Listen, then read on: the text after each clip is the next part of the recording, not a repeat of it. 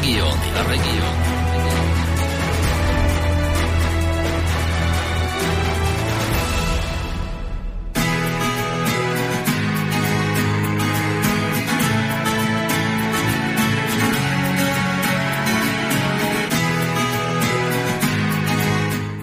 Tak, je druhý štvrtok v poradí a myslím, že tretí v mesiaci. Teraz nám to celkom pekne vychádza, že to myslím.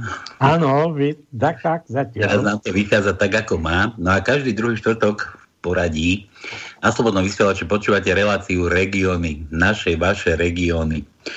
Takže, čo sme pre vás dnes nachystali? Situácia na Slovensku je úžasná, je niečo nádherné, niečo krásne. Ja neviem, dnes budem asi samé úvodzovky používať, že ako sa nám dobre žije, ako sa všetci dobre máme a ako všetci fandíme tejto vláde, ktorá takto s nami narába, ktorá takto s nami točí, ktorá nám všetko len zakazuje, prikazuje a podobne. No ale taký je život, čo už narobíme. Neviem, či taký má byť život, ale je to tak, no, zvolili sme si to sami, tak čo sme chceli, to máme.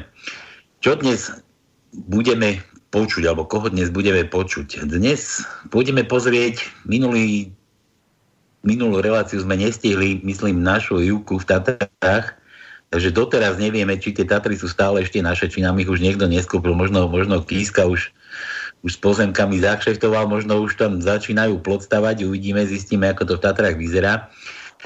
A možno aj čo sa týka počasia, ale možno aj takých vecí, čo sa tam deje, či tam ešte vôbec má cenu sa ich zliečiť, to za čerstvým vzduchom. No, ja čakám na pozvanie. Či už nenájdeme len niekde rampu a nejakého vrátnika, nejakú SBS-ku, nejaký pozostatok ešte z toho bonulu, myslím, z tej firmy, čo to Ficovcov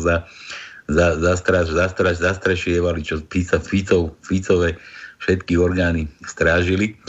No, potom pôjdeme pozrieť, neprezradím vám ani lokalitu, kam pôjdeme pozrieť, ale pôjdeme za ženou. Pôjdeme za ženou, ktorá si neželá byť menovaná, tak dúfam, že nebude nikomu vadiť, že sme ju pomenovali, že no name, alebo sa dohodneme, budeme volať Zuzana.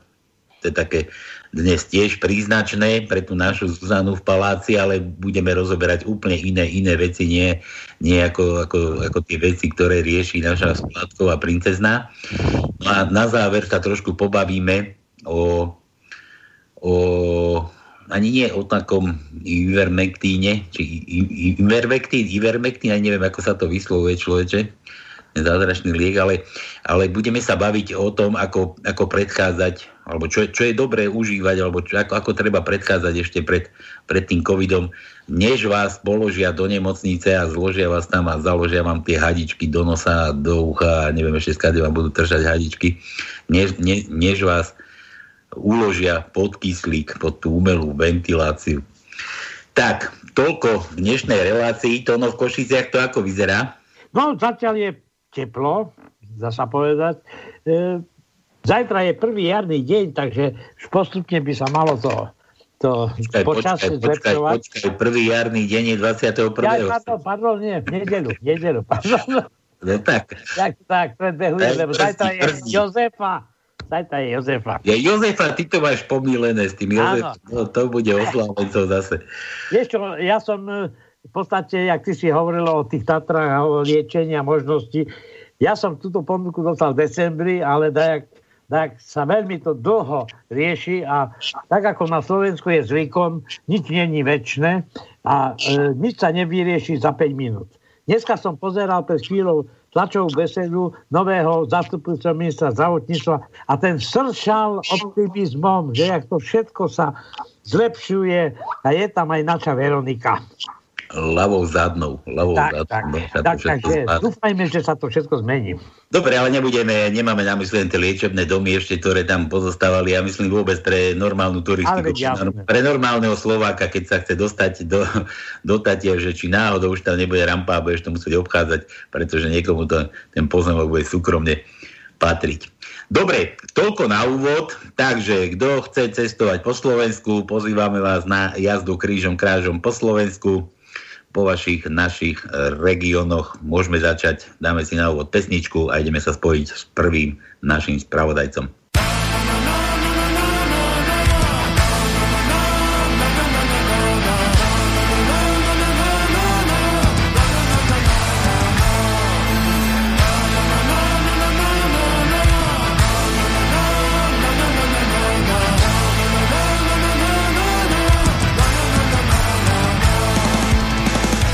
Ako chlapec vonku som sa hral s kamarátmi zo sídliska, do lopty kopal. Po vetre aj v daždi naše farby hájil každý, za tvoj kríž na trojvrší hrdo bojoval.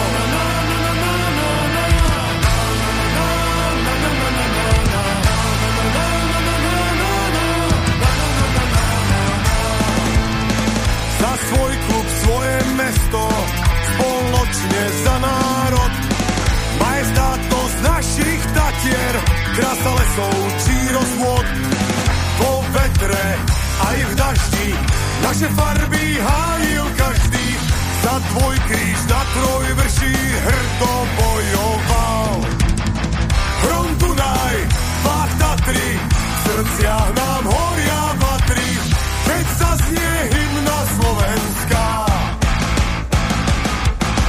Východ, stred, aj západ, tá istá krv nás spája, spolu sme sila Slovenská.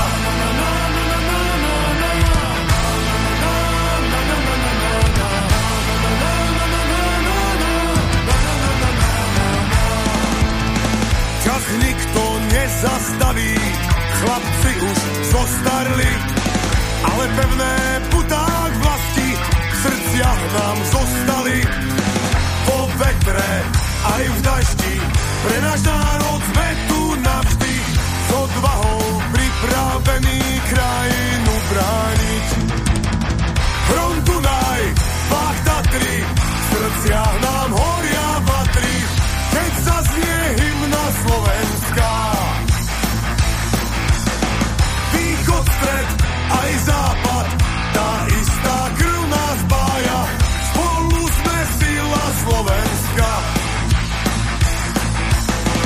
Hrom Dunaj, pách Tatry, v srdciach nám horia vatry, keď sa znie hymna Slovenská. Východ, stred, aj západ, tá istá krv nás spája, spolu sme sila Slovenská.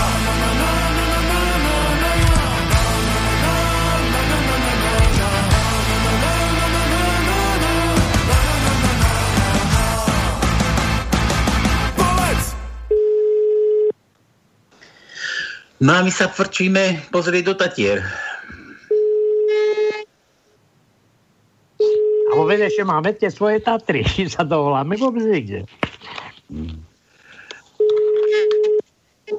Neviem. No neviem. Haló, že slobodný vysielač, voláme dobre do Tatier. Áno, tu je 1000 metrov nadmorská výška, sneženie, fúkanie, bez ľudí, ale sú to Tatry.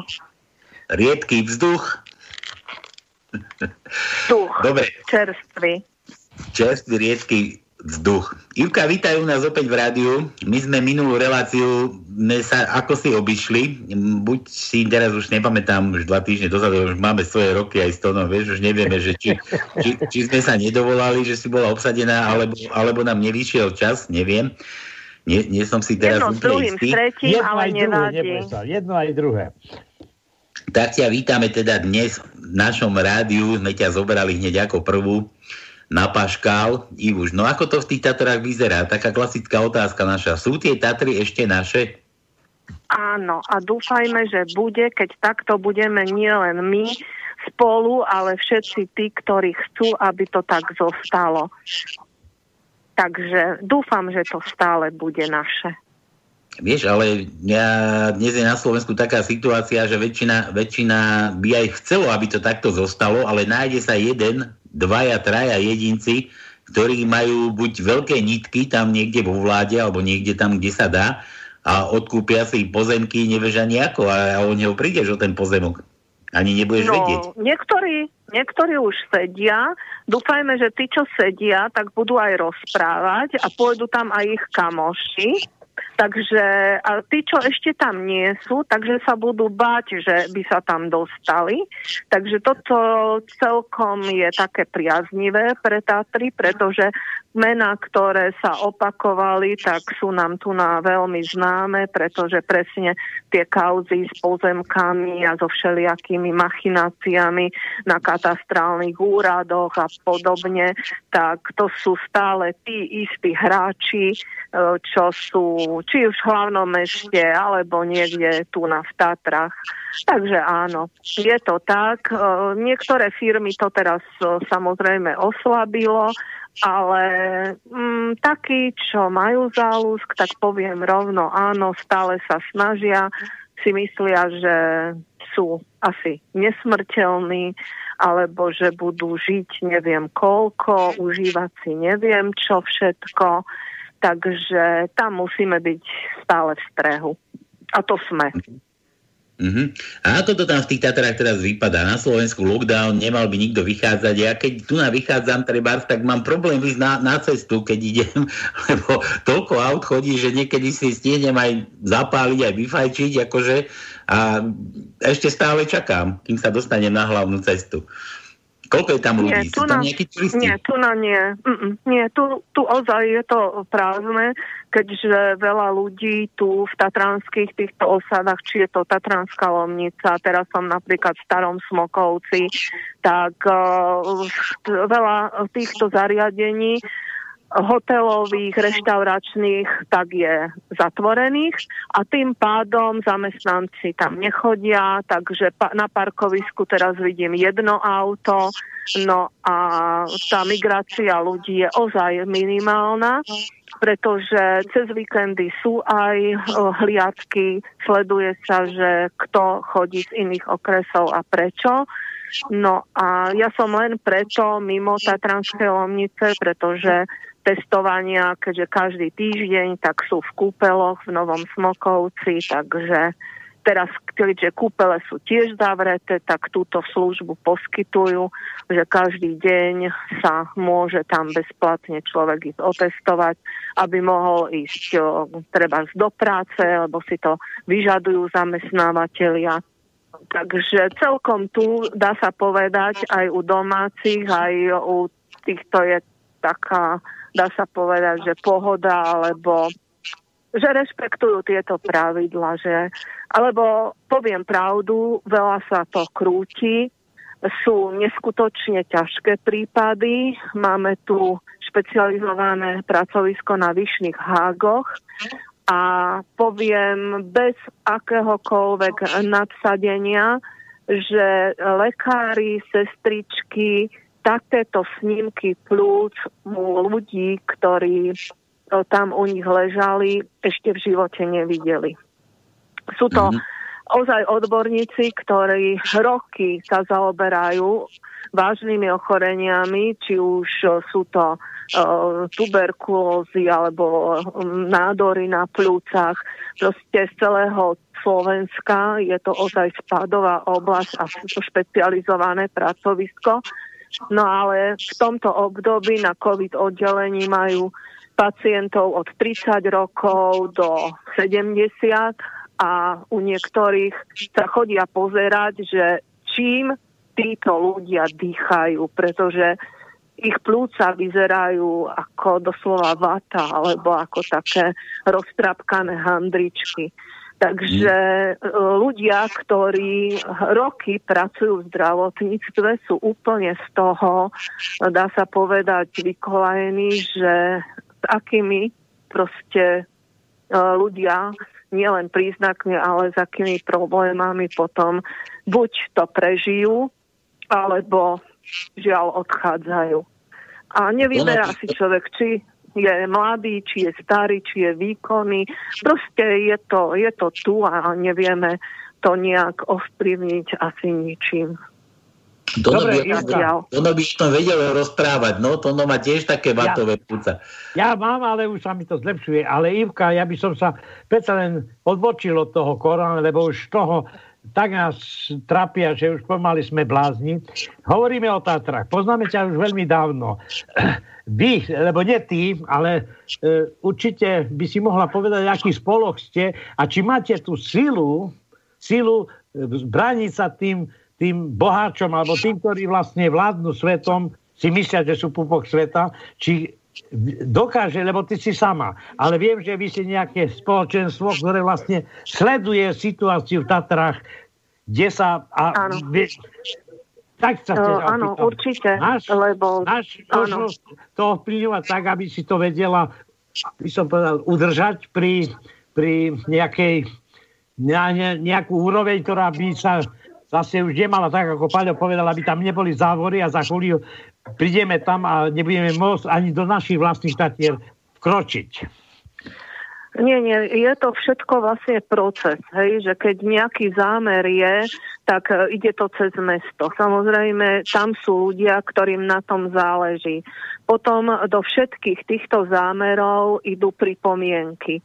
My máme rôzne združenia, my konkrétne máme združenie, ktoré sa tiež prvou úlohou je ochrana prírody, zachovanie národného parku a vlastne šírenie tohto povedomia, hej, aj medzi mládež a ostatných obyvateľov. Takže týchto združení je aj po Tatrách viacero a je aspoň v tejto dobe ten tlak, že práve tieto občianske združenia alebo každý jeden občan môže úplne slobodne svoju námietku napísať. A tieto námietky ozaj sa berú do úvahy.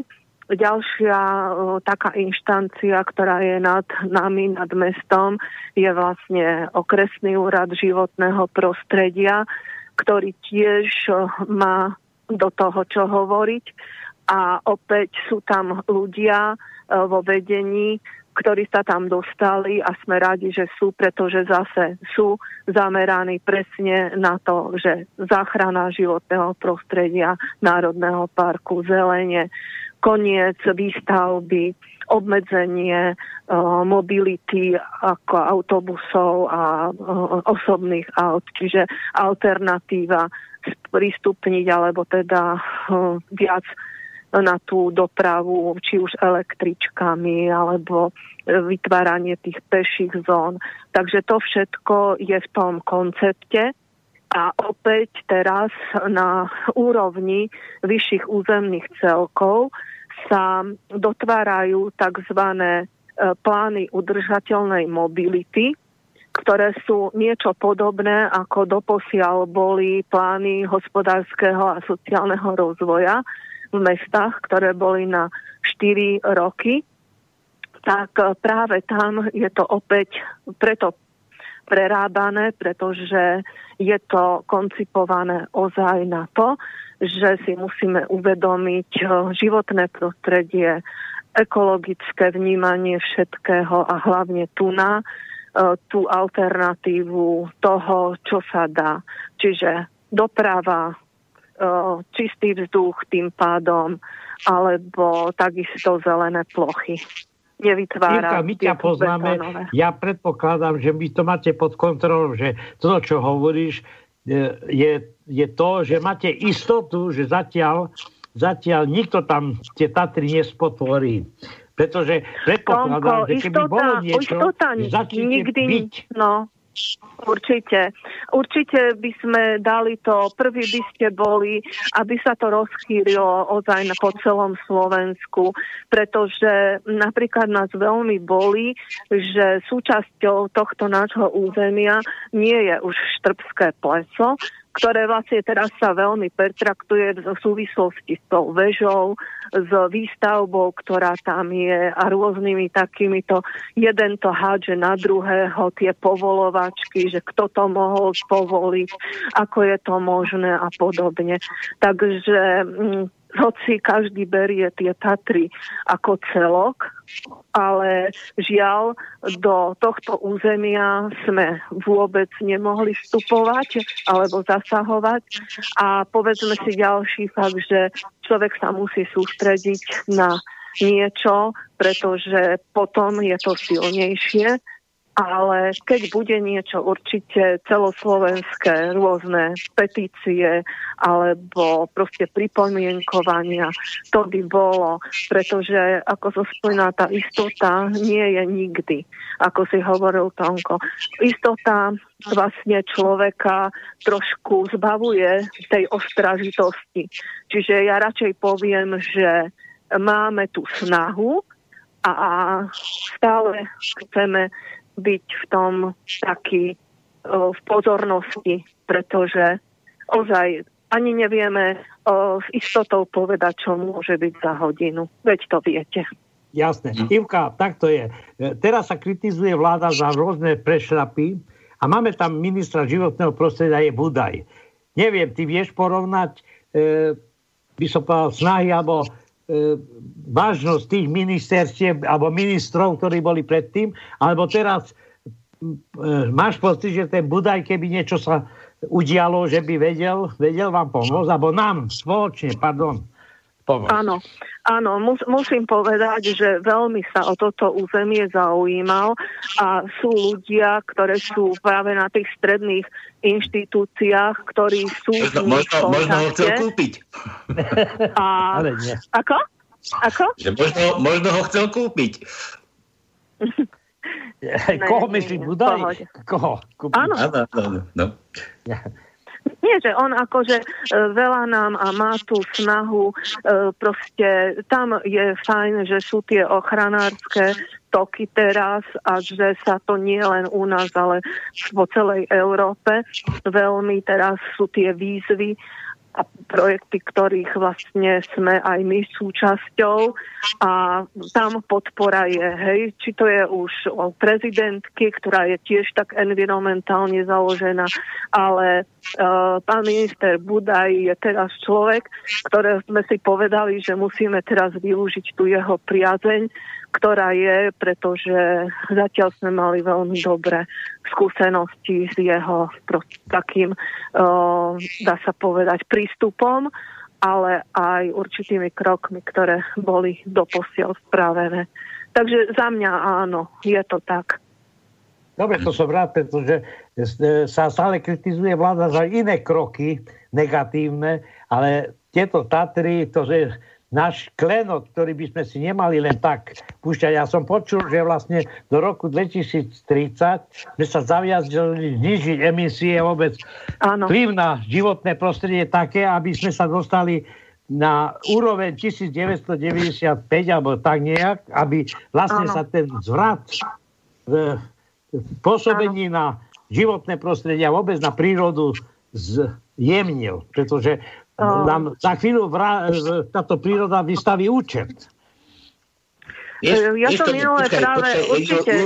Mňa napadlo teraz, počkaj chvíľočku, mňa ti napadlo ešte ale taká vec, že to, ako ty rozprávaš o tom znižovaní emisí a kadečo možno sme sa zaviazali, ono smutné na tom je hlavne to, že zase si to odskáču možno občania, vieš, že ide sa teraz ja neviem, čo to teraz vymysleli v tej únii, že ide sa vyrábať len elektromobily, neviem, v roku 30, koľko už nebude ani jeden spaľovací motor, vieš, a ja neviem, keď tebe sa niečo stane, alebo ti dom dymí, alebo nemáš čím kúriť, tak kúriš, predsa sa kúri ešte v domoch starých uhlím, to je akože kvázi životné prostredie, ale myslím si, že najväčšími znečisťovateľmi životného prostredia sú tie korporácie, sú tie veľké podniky, fabriky, chápeš, ale tým, keby nikto na tie krky nešliapal, to zase si to odskáču iba občania. Toto mi na tom strašne vadí.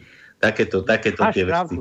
Jasne, ale ja si myslím, že nikdy toľko nebolo takejto mobility, že predtým sme aj roky dozadu že či ideme nevie autom, že či si 4 tam sadneme, ale teraz v domácnosti sú 4 členovia, je tam 5 aut, no a už sa vozí každý a proste sme stratili z tej takej pohyblivosti, že skôr na ten komfort dáme, ale to si myslím, že nemusí byť pri každom nejakom zariadení alebo pri lanovkách všetko parkoviska, ale práve nejaké také, ako sme hoci kde po svete videli, že je nejaké záchytné, ktoré je samozrejme zabezpečené a potom nejakou dopravou, kde mám už pocit toho, že nemusím šoférovať, ale sa kochám tou prírodou, sa dostanem bližšie k horám.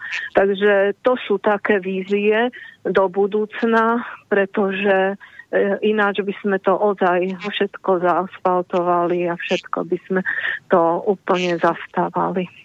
Biznis je biznis, vieš. No. Áno. Sme to už rozoberali veľakrát, čo sme tam mali nejaké výstavbu lanoviek a neviem, tie vaše parkoviská, alebo čo sa to tam malo budovať.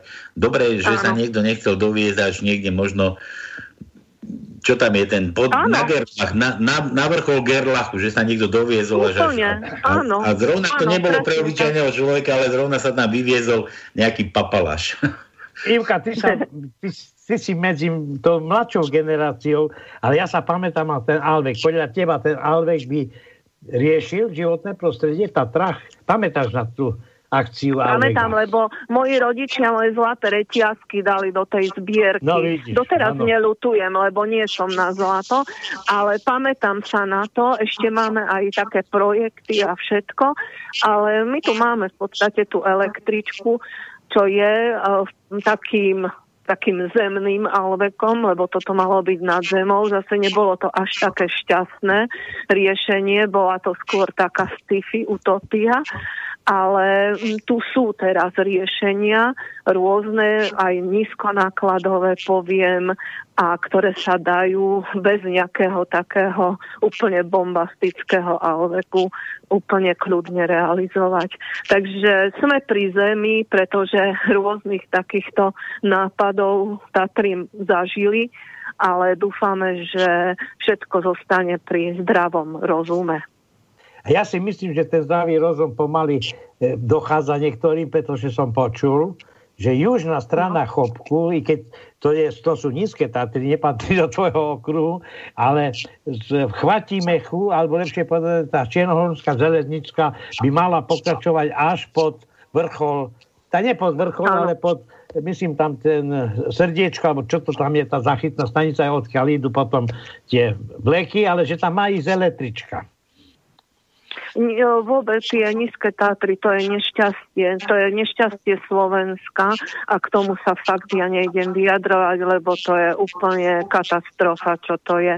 Mňa to tam absolútne nepustí a to vôbec nepovažujem za niečo, čo je ešte nejakým národným parkom, alebo proste je to úplne, oni nemajú vodu, oni vlastne zasiahli do Demenovskej jaskyne Slobody, čo príroda na milióny rokov tvarovala, tak vlastne potok Demenovka sa im stráca. A to všetko tým, že sa narušil ten pôvodný charakter pri stavbe budov. Takže to je nie, že nešťastie, to je katastrofa, o ktorej sa hovorí, ale nekričí. No a dúfajme, že aj tam prídu nejaké sily, ktoré to ešte, kým sa dá, nejak zastavia. Takže to sú ozaj tie nízke, no, že je to tam tak. Je to tak, ako hovoríš. Sme nenažratí ľudia a každý by chcel zanechať po sebe nejakú, by som povedal, nejaký pomník, ktorý je ako by som povedal, nespoločenský, neprospieva nám všetkým, ale to len stále svedčí o, by som povedal, o snahách jednotlivcov sa prezentovať, nič iné. Áno, nič iné. A fakt je to taká až nenažranosť, až dá sa povedať nepochopiteľná pre normálnych ľudí. Takže preto je to možno také, že my to fakt nechápeme, ktorí si myslíme, ale však už asi majú dosť, už sa to zastaví a akoby nie, oni zase vykúzlia úplne nejakú fantasmagóriu a potom zase musíme ten kolobeh. Takže ale o tom je život, chlapci. Takže ja verím, že aj na budúce sa stretneme, zase si niečo pekné povieme. Však? Áno, máš ty pravdu. Ivo, že ja ešte mám takúto otázku, sme tu rozoberali niekoľkokrát, že tento treba z lockdown aj vyhovuje prírode. Sme tu rozprávali o tom, že ako si príroda oddychla, že nie je bičovaná tými ľuďmi, turistami, kadejakými tými nespratníkmi, by som to tak nazval, ktorí si toho nevážia. Alebo možno, ja neviem, aj ten nápor na ten turizmus teraz, že je dobrý na to, aby proste si tá príroda oddychla. Ide jar, teraz začne tráva rásť, kvetinky sa vyhupnú, snežienky a podobné veci. Stále máš tento názor?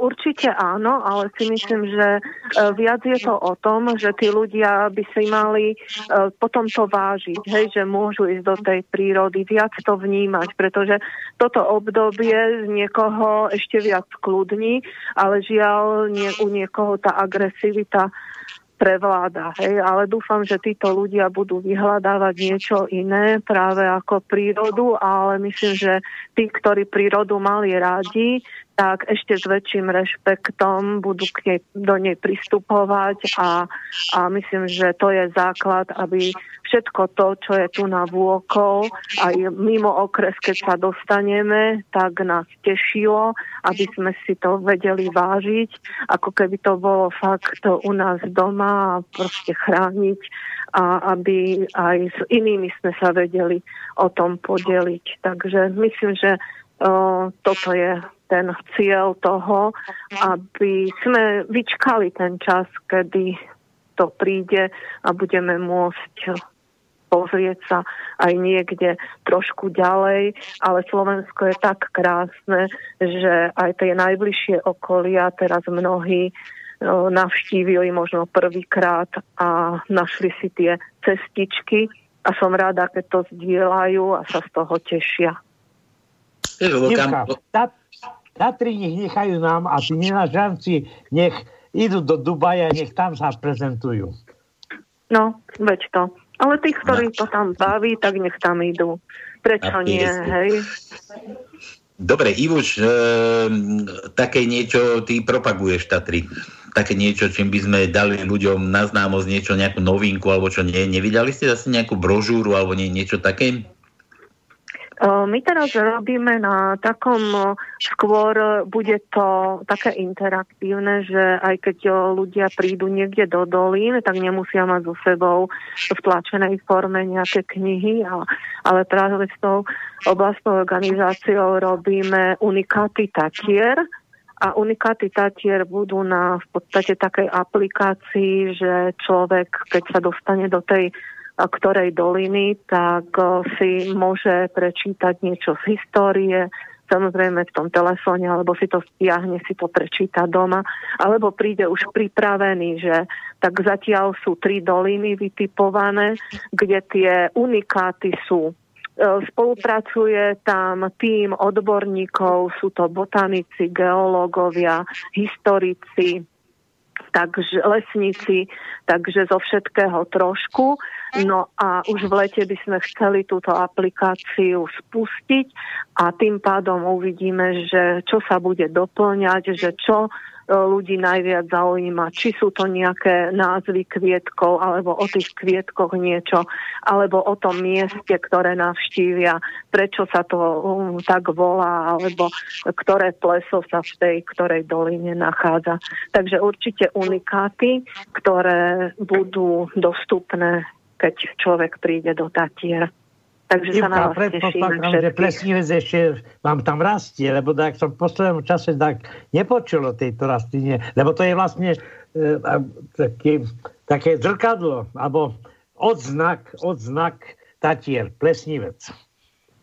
Áno, ono rastie, ale rastie v Belianských Tatrách a to je na tom vápenci a Belianské Tatry sú uzatvorené, takže rastie a poteším aj tých, ktorí by ho chceli, pretože v máji, júni sa bude otvárať botanická záhrada a tam predávajú tieto plesnivce pre tých, ktorí si doma ich chcú ďalej pestovať.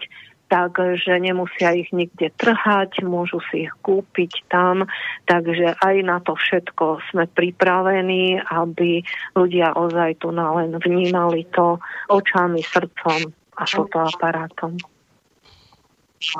A nebije sa ti to niekedy? Lebo sa tu rozprávame o tom, že príroda si musí oddychnúť a na druhej strane treba, ty si akože propagátor takto Tatier, nebije sa ti to s tým niekedy, že teraz vám nič nedám ľudia, lebo teraz si Tatry potrebujú oddychnúť? To je taká rýpavá otázka. Nie. Ivka má pravdu v tom, že keď chce niekto, nech netrdá plesnivec vo voľnej prírode, ale keď chce, tak nech si ho kúpi na takom mieste, kde sa bude umelo pestovať. Áno, určite všetko je možné, všetko je dostupné a presne kvôli tomu, aby sa to zachovalo, aby to bolo aj pre tých, ktorí proste túžia potom, je tá možnosť. Takže ja si myslím, že Tatry nie sú niečo konzervatívne, zastaralé, ale v prvom rade sú národným parkom a to chceme, aby aj zostalo. Národným parkom pre národ, pre nás všetkých. Áno. Tak, Ivuš, nejdeme ťa viac zdržiavať. Ja ti ďakujem veľmi pekne za krásny príspevok, Tatier. Normálne tu cítim ten závan toho studeného vetra dnešného. Áno. Duje, čo? Duje tam dnes. Duje. Ja vám tiež, chlapci, ďakujem. Držte sa a viete, keď tak tu sme, takže príďte a všetci tí, ktorí to tu máte radi. Majte sa pekne. Ahojte. Ďakujeme ti ešte raz. Majte krásne. Ahoj. Ahoj, Ivka. Tak. Toto boli Tatry, príspevok z Tatier. No a dáme si pesničku a poberieme sa za našou neznámou ženou, pani aktivistkou.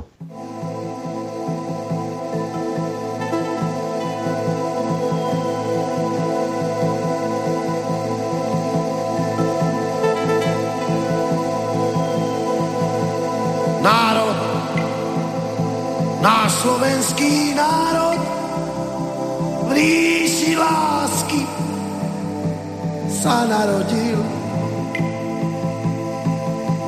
Právo dostal tento národ s kultúrou bratov zo solúnskych ciest. Chlieb a soľ pre hostí a priateľov boli mu príznačné stáročia, čo žil. Láska, priazeň, úcta, súcit ku všetkým národom, keď podával im chlieb. Slávme slávu slávou slávnych v odkaze predkov do ďalších čias. Brázdou do slovenských bráv budili národ vždy, keď prišiel čas. Legendy o odvahe a hrdinstvách prežili stáročia až do dnešných čias. Nikdy viac nesmie poznať, nikdy viac biedu a príkorie, poníženie. Národ, náš slovenský národ, v ríši lásky sa narodil. Národ, náš slovenský národ, v ríši lásky tu zostane žiť.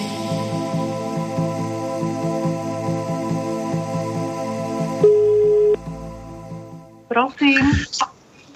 Haló, to je Slobodný vysielač. Voláme aktivistku, ktorá nechce byť menovaná. Dobre sme sa dovolali? Áno, zdravím všetkých poslucháčov, aj slobodný vysielač. Tak, ja to takto zaobalím, začnem týmto. Ľudia na Slovensku už sú znechutení. To všetkým. Či s vládou, možno, ja neviem, ja by som to ani nedatoval ani do toho Matoviča, nástupom Matoviča, datoval by som to ešte možno pred Fica, možno už od 89. roku ľudia čakajú, alebo mali veľké očakávania, ktoré zostali nenaplnené, nesplnené. Stále je nám tu niečo sľubované, stále niekto niečo sľubuje, bude takto, bude dobre. Už Mečiar, keď odchádzal, povedal, že dobre už bolo, vážený. Tak keď už bolo dobre, tak už bolo dobre, ale proste situácia na Slovensku je strašne neznesiteľná. Ja len poviem, že táto pani, ktorú teraz máme na spojení, nechcela byť menovaná, ale táto pani proste vie o tom svoje, vie o čom je život, o čom je to žiť na Slovensku. A možno na záver sa dostaneme k nejakému riešeniu, k nejakým možnostiam, k nejakým riešeniam. Uvidíme, ako dopadne náš dnešný dialog. Takže ja ju pomenujem, vymysleli sme jej také meno, že máme na tom prezidentskom paláci pionierskom, či kde to tam sedí, nejaká Zuzana, tak to nás nenapadlo nič iné, tak budeme volať Zuzana. Takže Zuzana, zvykni si na to, že ťa budeme oslovať Zuzana, môže byť? No, tak keď sme si to už takto zvolili, tak môže, ale ma to normálne ani nenapadlo týmto smerom, teda, že tá Zuzana, že je aj tam, pretože mne ten prezidentský palác pripadá naozaj, že je prázdny. A nie len čo sa týka miestnosti, ale aj určitých ľudí s ich obsahom hlavy. Takže dobre, už keď sme to zvolili Zuzanu, tak nehajme teda Zuzanu, no. Dobre, tak nebudeme ju prirovnávať tej skladkovej princezne. Ty budeš Zuzka. Zuzka ju nikto neoslovuje. Dobre, určite nie. To prirovnanie, to by som určite, to absolútne sa s tým vôbec nestotožňujem, pretože moje zmýšľanie, myšlienky a vôbec všetko ide úplne opačným smerom a ešte dokonca aj v inej línii, takže tu v žiadnom prípade sa s touto pani ja nestretnem ani len náhodou, ani myšlienkovo, ani nejako, takže dobre, som Zuzka teda. Dobre, no. Takže Zuzka, vítaj u nás v rádiu. No čo hovoríš, ako sa to tomu Slovákovi žije zase úvodzovky v tom našom demokratickom zriadení na Slovensku? Bože, dobrý, demokratické zriadenie. Tak sa to prezentuje, že to je proste takáto zastupiteľská demokracia. Áno, však samozrejme, no prezentovať sa to môže všetko, že tu je kadečo, ale zastupiteľská alebo vôbec demokracia určite nie, pretože demokracia, keď si každý jeden človek, čo má doma počítač, teraz hneď otvorí a dá do Google, čo je demokracia, tak sa tam proste píše, že je to vláda ľudu. A kde akože ten náš ľud vládne? Kde? Teraz doma, každý v kuchyni, že sme pozatváraní už koľko vyše roka a proste ľuďom pomaly z toho prepína a nechcem zase ísť do takých morbidných vecí, že proste ľudia sú úplne už naozaj fakt akože aj podľa mňa aj samovraždy páchajú, aj kadečo. Veď čo sa týka detí, školákov, tam sa zvýšila proste tie ochorenia takého psychického charakteru.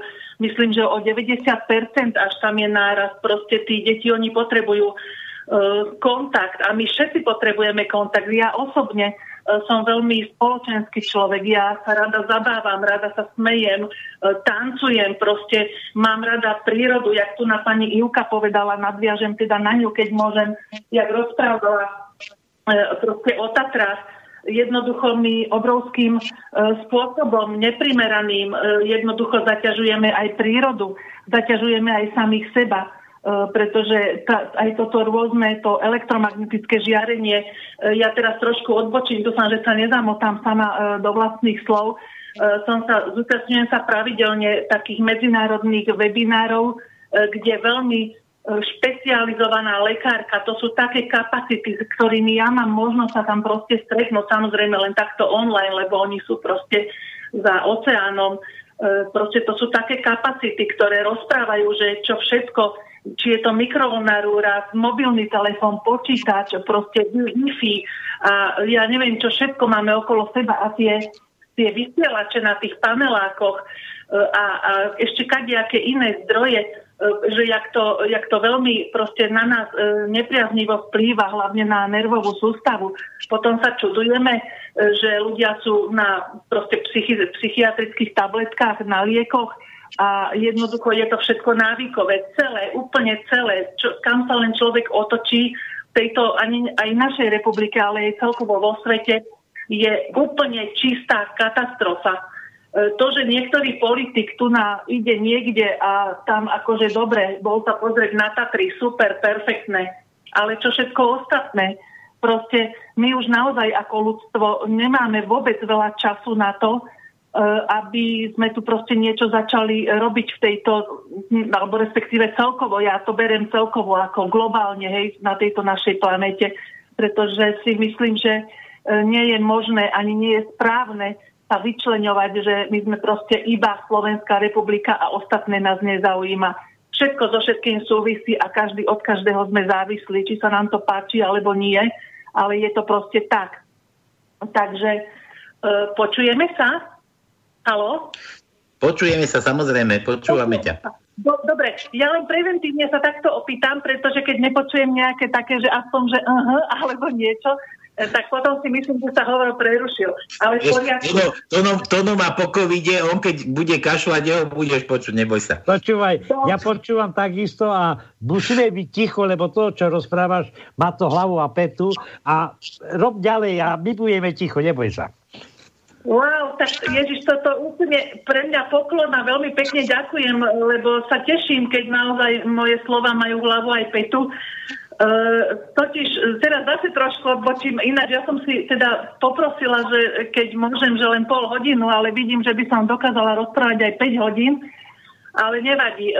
Ja len chcem povedať jednu vec, keď sme už teda aj boli pri tom prezidentskom paláci a to nechcem teraz hovoriť preto, že chcem na seba nejak pútať pozornosť, ale mala som v záujme teraz v posledných prezidentských voľbách kandidovať na prezidentku Slovenskej republiky a môžete mi veriť, že nič z toho, čo sa teraz deje, by sa už dávno nedialo. Pretože neviem, čo tam tá pani robí teda, hej, v tom paláci a na čo vôbec aj tí všetci okolo tých 150, no jak ich nazvať, tajtrolíkov, alebo ako. Proste ja nechápem naozaj, čo tam oni robia, pretože tak krásne by sa dalo všetko proste napraviť od samého začiatku a vôbec na to netreba veľa ľudí, len naozaj na to stačí jeden normálny zdravý rozum a v podstate keď si to tak zoberieme, jak aj Ivka hovorila o tých Tatrách, tak v podstate keď zoberiem do rúk Ústavu Slovenskej republiky, náhodou ju mám túto pri sebe, som sa tak poistila, no ja mám len veľmi taký naozaj, že strohý výtlačok, má to okolo 50 strán, ale to je samá červená, zelená a neviem jaká také tie zvýrazňovače, pretože článok 44 napríklad Ústavy Slovenskej republiky hovorí, že každý má právo na priaznivé životné prostredie. Tak ja sa hneď opýtam pani velebnosti na námestí teda v Bratislave, prečo dovolí taká kapacita, jak je ona, proste prelety lietadiel a rozprašovanie napríklad chemtrajsu, hej? Ďalej by ma zaujímalo, keď každý je povinný chrániť a zveľaďovať životné prostredie a kultúrne dedičstvo, prečo, keď len v Bratislave sa rozpadávajú nemocnice, tam normálne už sú tehly vidieť, jak opadáva proste omietka, všetko. Ja už čakám, kedy sa tá štátna nemocnica normálne, že proste zosype a zasype to tam aj tých pacientov. Ďalšia vec, nikto nesmie nad mieru ustanovenú zákonom ohrozovať ani poškodzovať životné prostredie, prírodné zdroje a kultúrne pamiatky. Prečo? Ivka hovorila o, myslím, že potoku Demeňovka, že zaniká. A prečo? A tých prečo môže byť milión.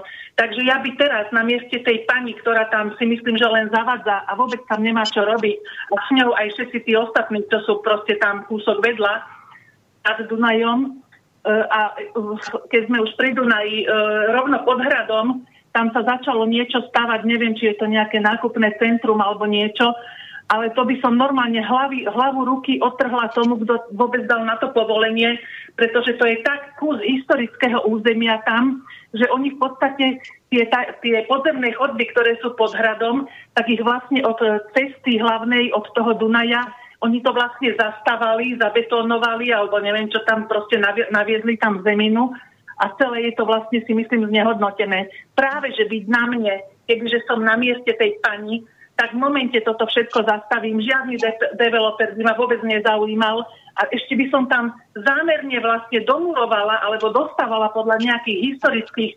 materiálov zvyšok, alebo teda niečo tak, skrátka, jak to bolo volakeby, hej, keď bol proste ten hrad a zasahoval až neviem kam. Takže to by som tam ešte, aby sme mali krásny kus nejaký ucelený proste historického objektu. A takto môžeme pokračovať proste a ďalej, keď sme pri životnom prostredí, tak kúsok od toho je len v podstate ľudská bytosť a to sme vlastne my všetci ostatní, čo žijeme buď ako teda národ slovenský, alebo aj všetci ostatní na celej planete. Všetci sme len ľudia, každý jeden, či sme na Slovensku, v Poľsku, v Maďarsku, v Amerike, v Afrike, hoci kde na svete, všade sú ľudia proste nešťastní. Každý sa tam dožaduje nejakých ľudských práv, nejakých proste niečoho. Ale prečo by sme sa ich mali dožadovať, keď je to napísané proste v ústave, že máme zaručené právo proste na prejav, na slobodu, na, jak je to, neviem teraz z hlavy, ale proste, že aj tieto rúška, akože prečo to máme nosiť, keď je to vyslovene zdraviu škodlivé? A nepočúvajú proste títo páni tam hore a tá madám na tom tróne, im je proste tutná, im je úplne jedno nejaké zdravie ľudí. Im je úplne jedno, či nejaká moja vnúčka, alebo vaši vnúci, alebo vaše deti, alebo vaši neviem kto, rodina. Im je úplne jedno, že oni sú tam proste zatvorení v nejakom domove seniorov, že tam umierajú na smútok. Ja by na mieste tejto pani, ktorej ani meno radšej nebudem vyslovovať, proste ja by som to tu celé by som to tu zmenila, všetko by som tu zmenila. Úžasné veci sú proste nachystané, stačí len naozaj nejak preklenúť proste toto všetko. Je tá možnosť, dá sa to, ale jediný problém, ktorý máme, sú naši páni policajti. Proste príslušníci... Ja ťa preruším teraz, k tomu sa dostaneme k tým ešte nejakým riešeniam, lebo už vidím, že sa dostávame, nejako sa tu preklenujeme. Ja som sa, ešte sa vráťme k tej pani, čo tam slúži na tom paláci kozom, že ona si sa pýtala, že prečo je taká, že jej na tom nezáleží. A ja by som k tomu len dodal, že ona pochádza možno z tých vetví, ešte čo bol možno Mikloš Dzurinda a kade, proste z tej potreby rozpredať všetko, rozpredať celú krajinu tak, aby nám nič nepatrilo. Prakticky v našej krajine na Slovensku sme už pomaly ako v kolónii. Nie, že pomaly, ale už sme v podstate v kolónii, kde musíme chodiť, možno otročiť do tých závodov, do tých fabrík, ktoré nám tu vyrástli na zelených lúkach, na úplne zelených lúkach a proste takto sa tu na tom Slovensku žije. A k tomu som sa chcel dostať, že ona nemá na to čas, ona na to nemá čas, pretože že už je veľa takých kadejakých zase možno konšpirácia, inak prišiel s tým, aj dokonca Fico prišiel s tým, že proste, že celý tento ansábel je riadený nejakou americkou ambasádou a to nemusíme chodiť ani ďaleko, len keď skončili voľby, tak už stálo vozidlo s logom Olano, už keby tam boli pre nejaké inštrukcie, že čo idú oni robiť, čo sa ide na Slovensku diať a ako sa zo Slovensko bude zaobchádzať. Tak len toľko som musel tej pani našej krásnej podotknúť. No, keď len k tomu, že ona bola v tej doby, kedy sa tam niekde kradlo alebo niečo podobné, tak ja si myslím, že ona je teda o hodne mladšia odo mňa. To skôr ja by som mohla povedať, že ja som z tej doby, keď sa krádlo, ale v živote by ma niečo takéto nenapadlo. Aby som ja okrádala a ešte k tomu vedome svojich akože spoluobčanov. Radšej by som si radšej by som si ruky nehala odťať. Lenže u mňa to nepripadá vôbec do úvahy, pretože ja nič takéto ani nemám v pláne. Presný opak je môjim zámerom. Proste urobiť aj zo Slovenska, nielen zo Slovenska, ale teraz si možno poslucháči pomyslia, že som nejaká bláznivá ženská, že mám taký záber v podstate globálne. Ale práve, že tie najjednoduchšie veci sú tie najúžasnejšie a najfungujúcejšie, pretože súčasní politici, nie len u nás na Slovensku, ale aj celkovo vo svete, majú proste tendenciu, a veď to vidíte všetci, proste zákon na zákon, príkaz na príkaz, nariadenia a ja neviem čo všetko, somarina na somarinu, proste úplne totálne blbosti a ešte nás za to idú proste aj pokutovať a celé zlé, úplne celé zlé a zbytočne strácame čas, úplne zbytočne takýmto obyčajným primitivizmom. Hrajú sa tam, že majú vysoké školy, majú diplomatické školy, mali neviem aké kurzy, chodia krížom krážom po svete. Viete, čo vám poviem? Ja mám takéto šance, že mám toľko, ja neviem, peniaz, jak sa hovorí, zastatní útraty, hej, behajú si tade po Slovensku, po svete, neviem kade, lietajú za oceán krížom krážom. Tak vám poviem iba jednu vec. Ja mám takéto možnosti behať, lietať po svete, tak viete, čo spravím? Už táto planéta sa otáča druhým smerom. Tak len toľko to zase ja by som k tomuto. Čiže tie moje proste veci, čo si všímam za minimálne posledných 15 rokov, to je nápad na nápad. Jednoducho, nielen nápad, riešenie na riešenie.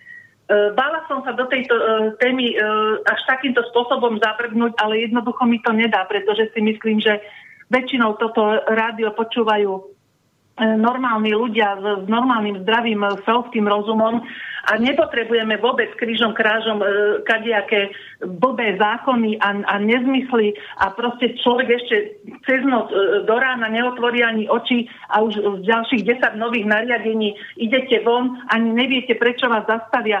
A proste táto brutalita týchto Ježiši, chcela som povedať, že cigáňov, pardon, sa ospravedlňujem, policajtov. Bože chráň, nemám nič proti Rómom ani cigáňom, na to by som mala tiež proste určité riešenie, pretože súčasní politici nemajú riešenie vôbec na nič a v podstate aj ohľadom tej prezidentky jednoducho keď sa ma aj ľudia pýtali, keď som chcela teda kandidovať, že čo si o sebe myslím, že čo by som že prezident nemá žiadne kompetencie. Hovorím, prosím vás pekne, dajte si do Google kompetencie prezidenta Slovenskej republiky. Je to tam napísané, aké má kompetencie. A to, že neviete čítať, alebo že to tam nevidíte, to je len a len proste váš problém. Je to tam napísané. Ja viem, čo by som urobila, ale tí, ktorí si proste, už tí kandidáti, ktorí si nehajú dopredu zviazať ruky a nehajú sa dirigovať niekým ďalším, nejakým pandrlákom, možno, že zo zahraničia, a to je proste, to je hrubé porušenie, dokonca úmyselné a plánované porušenie zákonov, to je páchanie trestnej činnosti, úmyselné a vedomé. Predstavte si, že by niečo takéto urobil obyčajný bežný zamestnanec, tak v momente má, jak sa hovorí, proste tú dúdku, alebo nejaké áčko, keby neprišiel do roboty na čas, alebo keby niečo ukradol, tak v momente letí, ani zem sa po ňom nezlahne. A tuto u nás, akože veselo, hej, celé Slovensko rozkradnuté, všetko sa rozpadáva, planéta, však čo by sme sa o to zaujímali, proste vzduch je na nič, voda je na nič, potraviny ani nehovorím. Nie nadarmo sa volajú potraviny, lebo keď dáme preč to písmeno P, tak sú to otraviny. Čiže vlastne nás tu zámerne niekto otravuje alebo trávi. Aj jedno, aj druhé. Trávi, to je akože nám ničí zdravie a otravuje týmito svojimi blbosťami, ktoré tu vymýšľajú permanentne. Takže je to celé zle.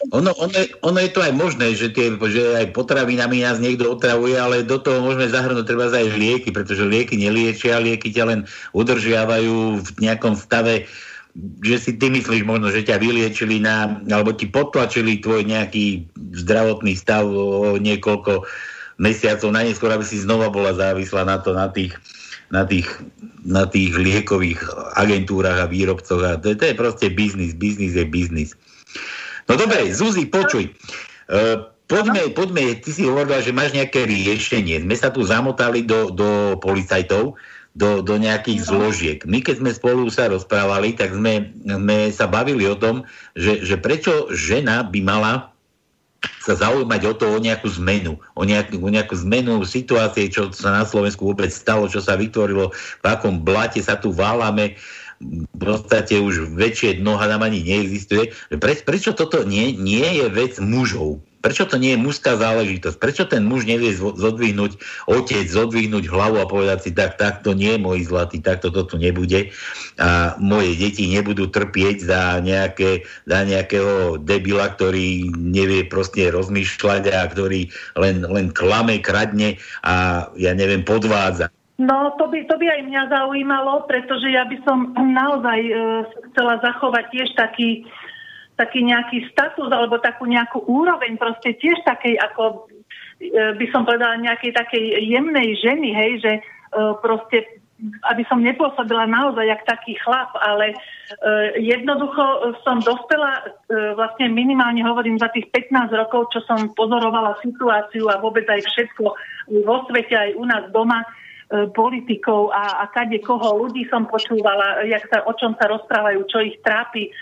Takže vlastne toto boli všetko a potom samozrejme moja vlastná životná skúsenosť, kedy som sa stretla veľakrát proste s neprávosťami alebo úplne som proste padla absolútne na úplné dno, proste prišla som úplne o všetko, obývanie, jednoducho o všetko. Takže ja naozaj nemám absolútne záujem, pretože viem, aké to je nemať nič. Takže ja úplne nejak súcitím s tými ľuďmi, ktorí, ja viem, že aj na strednom Slovensku, ja mám 2 plné igelitky doma článkov, príspevkov, povytrhávaných z novín, čo proste mám poznačené, že jednoducho, keď raz budem kompetentná, tak to proste všetko toto absolútne neodkladne budem riešiť. A totiž, prečo ja ako žena, respektíve prečo žena má takýto nápad? No prečo? Zoberme si takúto vec. Proste, viete, či je to žena, či je to chlap, či je to politik, či je to pastier, či je to poľnohospodár, je to úplne jedno. Všetci sme ľudia a každému jednému z nás by malo záležať na tom, aby sme všetci žili v láske, v miery, pokore a vzájomne si pomáhali a proste budovali či už tú našu krajinu, alebo aj celý svet, proste nejak vzájomne medzinárodné vzťahy. Ja neviem, na čo máme ministrov, medzinárodné vzťahy a podobné veci. O ničom inom tu nepočujeme, len zbrojenie. Tam išlo koľko to? 1,6 miliardy, neviem, pred rokom, či kedy, na tie stíhačky. Akože na čo? Ako čo s tým chcú, kam leteť? Alebo čo? Dobre, odbočila som. Takže myslím si, viete, medzi nami tuto je iba jedna jediná zložka. Pardon, trošku sa napijem. Je tu medzi nami ako ľuďmi. Vlastne národ ako taký by sme nemali deliť na takého namakového, na onakého. Sme proste ľudia, žijeme tu a mali by sme si pomáhať. Jediný problém, ktorý vidím, je v polícii. A je mi naozaj úplne jedno, ale v podstate je mi to aj jedno, či ma teraz počujú alebo nepočujú, ale bola by som veľmi rada, keby sa medzi nimi našiel aspoň jeden jediný tzv. Hrdina, ktorý by dal do slobodného vysielača o sebe nejaké echo, že tak ja som ten chlap, ktorý reaguje na výzvu tej pani Zuzky z tejto relácie a ja mám naozaj v úvodzovkách, proste tie správne gule alebo tú správnu odvahu a idem a pomôžem jej. Neviem síce, čo chce, ale idem a spravím to, pretože ma to zaujíma. Pretože možno, že som ten správny človek, ktorý má tiež rodinu, ktorý nechce, aby jeho deti alebo manželka alebo starí rodičia proste ochrnuli alebo umreli na tie vakcíny. Nebudem im brániť alebo nás prikazovať, aby nosili proste rúška, keď im to nerobí dobre. Nebudem toto proste robiť, pretože aj keď som policajt, išiel som robiť túto službu preto, lebo chcel som slúžiť národu. chcel som pomáhať a chrániť. Majú to napísané na tých autách. Tak prečo potom na tých uliciach, v tých videách vidím, a včera naposledy, aj som to, neviem, či som do Slobodného vysielača, myslím, neposlala jedno video, že proste ide otec, asi 45 rokov, vedľa seba mal 2-ročného chlapčeka, syna pravdepodobne, a proste 2 alebo 3 policajti k nemu a spacifikovali ho tam na zem, kolenom na krk, akože ho prilahli. A toto sa bežne deje. A to len preto, že nemal rúško, hej. A kde je potom teda v tej ústave dodržiavanie, že základná zdravotná starostlivosť a dbať o to, štát má dbať o to, aby ľudia alebo národ bol zdravý a tak ďalej. O čom sa tu potom do pekla bavíme? O čom je tá ústava? Na čo je to tam napísané? A porušujú to od samého začiatku do samého konca. A to hovorím len o ústave. Ešte kde máme trestný zákon? A ešte aj kopa ďalších zákonov. Takže to nie len politici, ale to aj policajti. A prečo by som ja, prečo by ste vy, prečo by ktorýkoľvek občan Slovenskej republiky, alebo aj Českej republiky, alebo aj hoci ktorého iného štátu mali počúvať ľudí, ktorí sami sú spolupáchatelia tých najväčších darebákov, ktorých tu máme v krajine, jednoducho robia všetko protizákonne, používajú hrubé násilie, dokonca aj na ženách, vôbec neberú ohľad na to, či tá matka alebo ten otec má vedľa seba nejaké svoje maloleté dieťa. Vôbec ich netrápi, že im spôsobia traumu alebo niečo, že to malé sa tam rozplače. Vôbec im nevadí, že mu prilahnú krk tak človeku, že ho môžu zadusiť. Akože ja nechápem, čo sa učí vôbec v tej policajnej akadémii, čo ich tam učia tých ľudí, alebo teda tých študentov. Kto im vôbec toto dal, tieto právomoci? Veď oni tak prekračujú kompetencie svoje a právomoci verejného činiteľa. Veď ja tu mám už toľko papierov teraz na stole, že keby som to tu začala čítať, tak zneužívanie právomoci verejného činiteľa, neviem, či tam není dokonca sadzba až 25 rokov. Takže oni majú tak nahnuté, a to ešte som nespomenula, že vlastne toto všetko, čo sa aj v našej republike deje, to ani nie, že hraničí. To už je. To má už prvky vlastizrady, sabotáže, genocídy a dokonca terorizmu. Pretože už v starom, neviem teraz, či Ríme, či Egypte, tieto testovacie paličky to strkali do nosa otrokom, aby ich ponížili, aby ich proste nejakým spôsobom, ja neviem, čo im tam tiež proste aplikovali, ale na týchto súčasných testovacích paličkách, na ktoré, ja keď vidím tu v Bratislave z okna tých ľudí, jak tu stoja a idú proste sa dať testovať jak to chodia raz do týždňa, proste myslím, je tak 7 dní by mal byť nejaký interval, ktorý vymysleli, áno.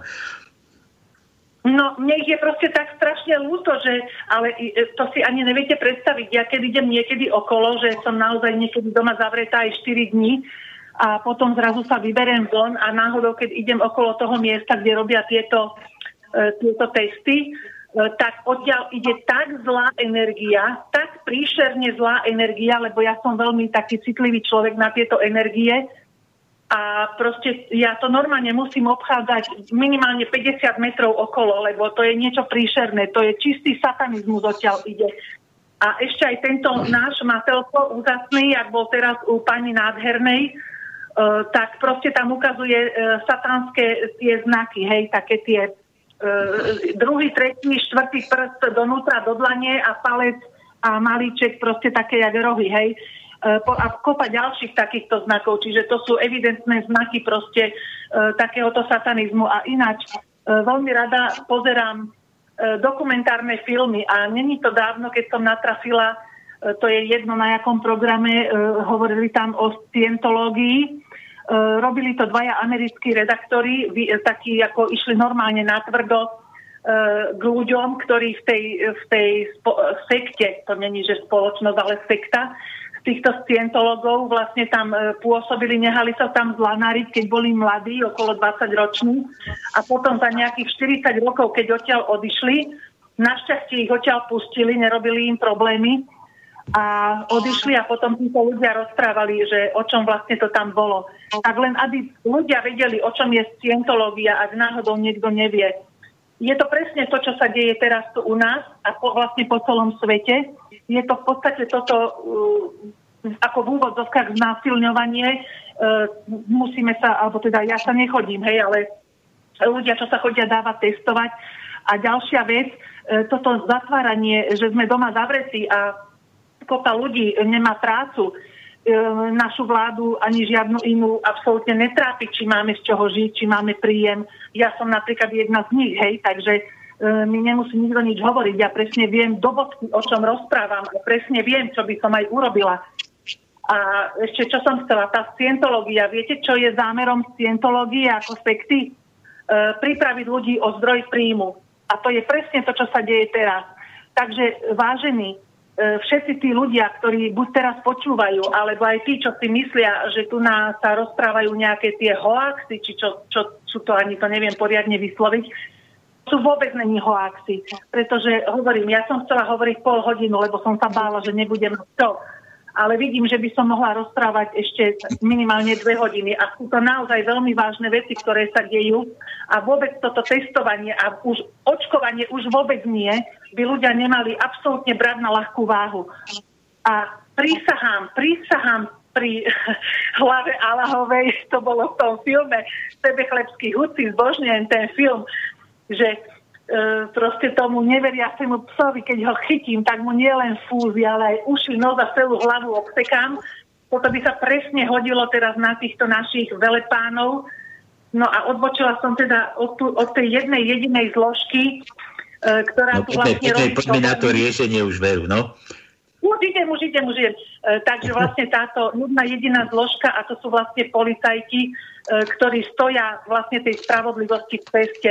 Pretože nebojím sa povedať, jednoznačne chránia tých najväčších darebákov vlastne v našom štáte a je to neospravedlniteľné. Tam sú naozaj sadzby 25 rokov až do životie. Oni veľmi dobre vedia, čo robia, tak ja len touto cestou nechcem pôsobiť tak veľmi, akože že na nich kričím chudákov, hej, ale niečo. Tak neviem, som taká rozjetá, hej, takže neviem byť proste milúčky hlások, neviem, zo mňa asi nevydolujem.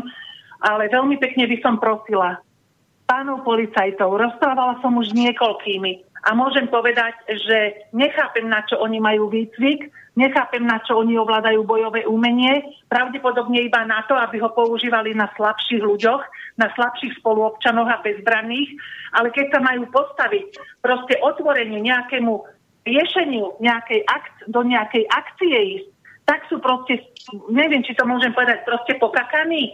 Takže... Môžeš, kľudne.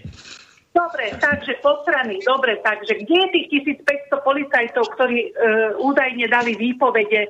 Neviem z akého dôvodu. Možno preto, že ich to tam nebavilo. Možno preto, že sa nestotožňujú s týmto všetkým, čo tam od nich chcú tí velitelia, alebo ja neviem, jak to tam funguje.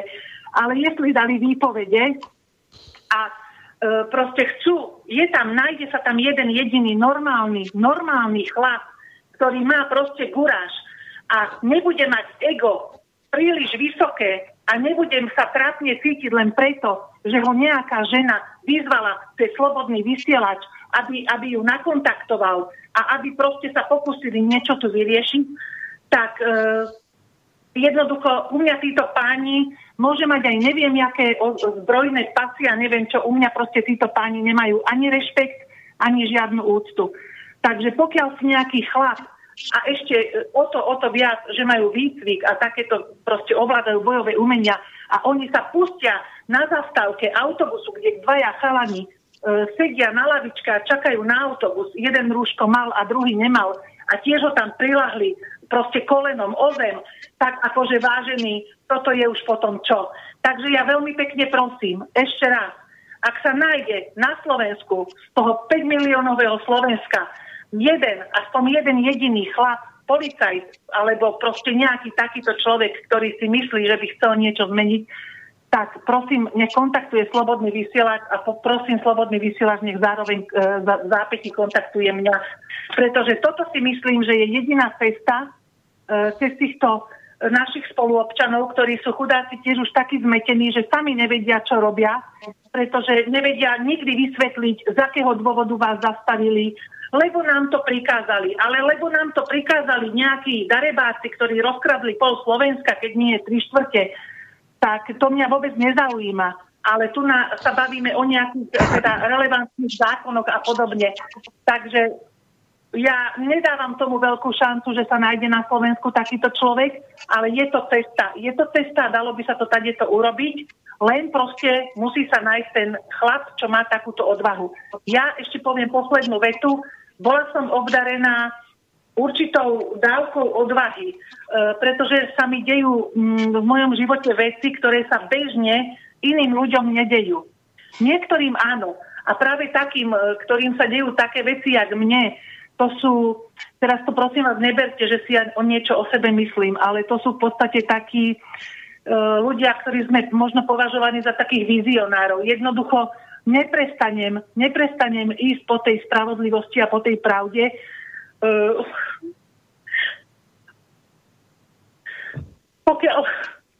Pokiaľ budem proste žiť a dýchať, nedovolí mi to jednoducho svedomie.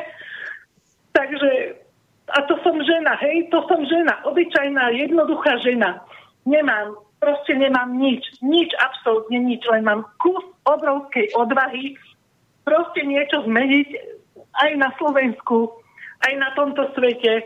A keď sa ku mne pridá nejaký normálny, schopný proste chlap, ktorý jednoducho s touto vecou pomôže, ja viem ako, on tiež vie ako, len ešte teda nevie o tom, že to môže urobiť. Netreba sa vôbec ničoho... Ty ho k tomu privedieš, tak by som to... No, nebudeme používať vôbec žiadne násilie, ani žiadne zbranie, nič sa nebude, len sa proste urobí určitý poriadok. To som už možno povedala až príliš. Myslím si, že vnímaví, chápaví, inteligentní ľudia pochopia a určite pochopia aj to, že prečo nemôžem viacej povedať, pretože mužstvo, ktoré ide hrať, tak určite neprezradí tomu súperovi proste stratégiu, takže z tohoto dôvodu. A preto aj to moje meno som si dovolila takto akože zatiaľ nepoužiť, pretože tu sa bude musieť postupovať celkom ináč, ako si ľudia myslia, že by sa postupovať malo. A ešte jednu poslednú vec.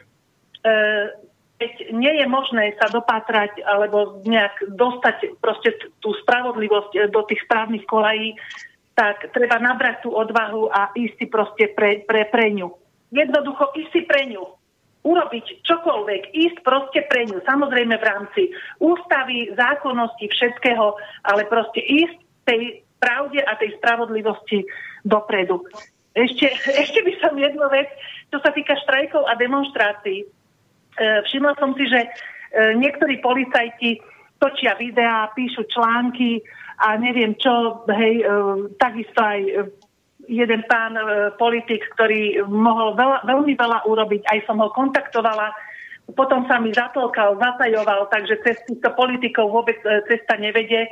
A čo sa týka tých štrajkov a demonštrácií a tých točení videí, viete, strčiť sa za kameru a natočiť tam a mať silné reči, no vieš čo, ty Matelko, ty toto, ty hento a proste sa tam do ňoho navážať, tak to dokáže aj 4-ročné decko. Ale ísť a postaviť sa proste a ísť do nejakej akcie a niečo urobiť, niečo reálne, niečo skutočné, čo nás naozaj všetkých posunie. A vôbec to nie je ťažké. Dá sa to. Není to zložité. Ja viem proste, jak sa to dá urobiť. Dá sa to. Len proste už som dospela do štádia, kedy ja sama už nedokážem tejto veci nič urobiť sama. Preto sa ani nám ako národu nedarí v podstate sa zjednotiť, pretože každý si hraje na svojom vlastnom piesočku, miesto toho, aby sme sa spojili. Lenže u nás na Slovensku nehrozí, aby sa národ spojil, pretože každý má príliš veľké ego. Radšej si bude točiť videá, ktoré sú úplne na nič, radšej si pôjde organizovať štrajk, demonštráciu alebo napíše článok, čo je tiež úplne na nič, pretože na tej demonštrácii čo sa stane? Prídu ľudia, no nech príde 100 000 ľudí. Potom prídu politici, tí tí tam kidajú jeden na druhého, povedia, čo by mali, čo by nemali, ale ani jeden z nich neodstúpi. A ľudia, je tam dáv. No nech je tam 100 000 ľudí. Ale to je všetko, čo sú ľudia schopní spraviť. Prísť na námestie a byť tam. A potom prídu policajti. A teraz policajti čo? No, tak budú čo? Vodnými delami do ľudí, politikov nezbalia, do nás, do ľudí si akože zapnú vodné dielo, alebo tie, čo sú to tie gumové projektily, či čo to tam strieľali minule do ľudí. Akože oni sú jediná zložka, ktorá stojí spravodlivosti v ceste, či sa im to páči alebo nepáči. Ale ja verím, 50/50. Nedávam tomu šancu, ale zároveň verím. Do poslednej chvíle, dokedy budem dýchať, budem veriť, že sa jeden z nich nájde taký, ktorý nesúhlasí s týmto všetkým, čo sa tu robí. Pretože to očkovanie môže veľmi, veľmi brutálne poznačiť aj hocikoho z ich vlastných rodín. A potom ešte len uvidia. A vtedy sa ľudia spamätajú, keď sa ich bude bytostne dotýkať, keď im niekto proste v rodine ochrne, alebo zomre, alebo proste tu budú ľudia padať jak muchy z tých očkovacích látok, pretože, jak som povedala, spolupracujem s vynikajúcimi lekármi, to sú také kapacity a ja viem, čo tie vakcíny obsahujú. Že sú tam ťažké kovy, že sa to ťažko dáva proste z tela preč. Dokonca súčasná medicína to ani nevie. Ale existujú prípravky, ktoré dokážu dať ťažké kovy z tela preč. A ja ako prezidentka, kebyže teraz som prezidentka, tak prvú vec, už ich tam mám asi 100 tých vecí na tej prvej priečke, ale jedna z vecí, ktorú by som okamžite urobila, uvoľniť peniaze zo štátneho rozpočtu práve na, no nebudem ani hovoriť, ale viem, čo by som robila, hej. Proste... Nehovor. V prvom rade potrebuješ niekoho, kto má gule a kto sa k tebe tripojí.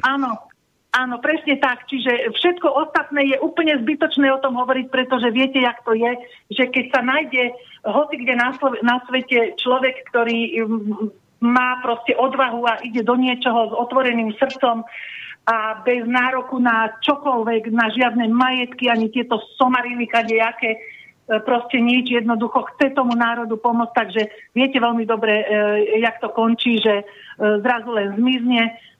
Tiež nedávno, však som, kedy to bolo, možno v novembri 11., jak to tu bolo, alebo 17., kedy bol tu na Bratislave, s pánom tým Petrom Švecom som sa stretla, momentálne už nebohý, takže dovie z jakého dôvodu. A hovorila som mu, pán Švec, prosím vás, mám takýto a takýto návrh, takýto, proste poďme si sadnúť a preberme to.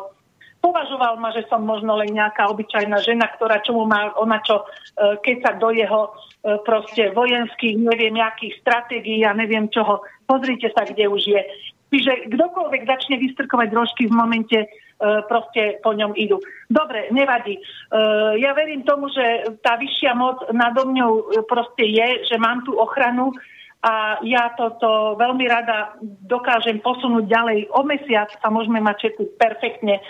Dá sa to, len potrebujem pomoc, pretože tá vzájomná pomoc medzi ľuďmi je to, čo my musíme tu proste obnoviť. A nie len u nás na Slovensku, ale na celom svete. Držať spolu. A vtedy, keď budeme držať spolu, tak neexistuje, aby 90% populácie ovládalo proste 1% nejakých darebákov. Neexistuje. Pretože keď sa do nich pustíme, tak ich musíme rozšlapať jak také muchy. A to som není za násilie. Len zo mňa hovorí proste ten drive po tej spravodlivosti a po tej pravde. Čo asi toľko to. Zuzka, vynikajúco. Takže kontakt, ak sa nejaký objaví, predáme, sprostredkujeme, budeš ho mať. Dobre? Dobre, super. Veľmi pekne ďakujem poslucháčom. Naozaj moja reč bola z toho najúprimnejšieho srdca.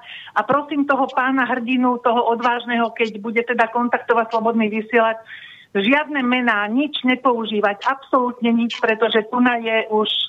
Som dala naozaj výzvu, o ktorej som ani netušila, že sa niečo takéto stane, ale pravdepodobne ten vesmír to zariadil, že sa to stať malo. Takže potom už naozaj pôjde, no viete do toho. Takže... Sprostredkujeme, neboj sa, sprostredkujeme. Zuzi, ja ti ďakujem veľmi pekne za tvoju úprimnú reč. Dúfam, že to vyjde. No a určite sa spolu spojíme a ešte sa určite spolu porozprávame, nielen my dvaja, ale takto na verejnosť.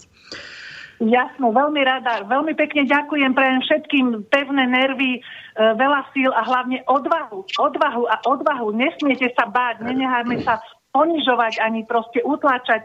Je to všetko protizákonné, proste musíme tú pravdu vybojovať, aj keby čo bolo. Takže prajem krásny deň, veľmi pekne ďakujem za pozvanie, všetko dobré prajem. Ahoj, maj sa krásne. Čau. Ahoj. No, dáme si pesničku a pôjdeme ďalej. Čas nám nejako rýchlo plynie, tak hráme.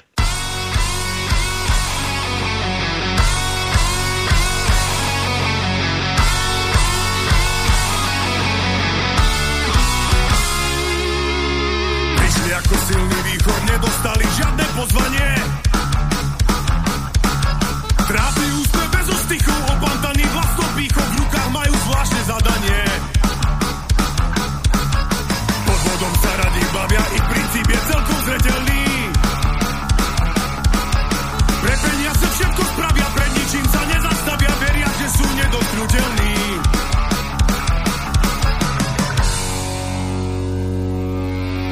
Urazivým kľudom previedli nadanie, priniesli ľuďom smútok a sklamanie. Zrada odhalená, elita kradne od rána do noci, národ je na dne, nevie nájsť pomoci. Padá na kolena.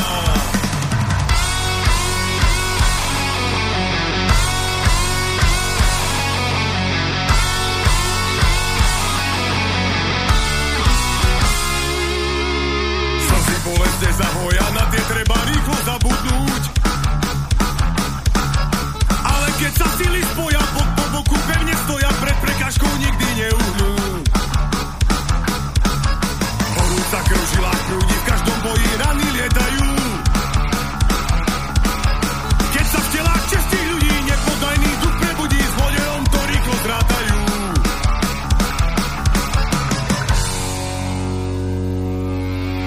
Urazivým kľudom previedli nadanie, priniesli ľuďom smútok a sklamanie. Zrada odhalená, elita kradne od rána do noci, národ je na dne, nevie nájsť pomoci. Padá na kolena, poslednú bijú, hodiny na veši, hoci už bijú, do cieľa čas beží. Nádej nesmie umrieť. Z kotlíku s vodou publiky tancujú, s chamtivou zlobou stáda vždy skoncujú. Právo vráti sa späť.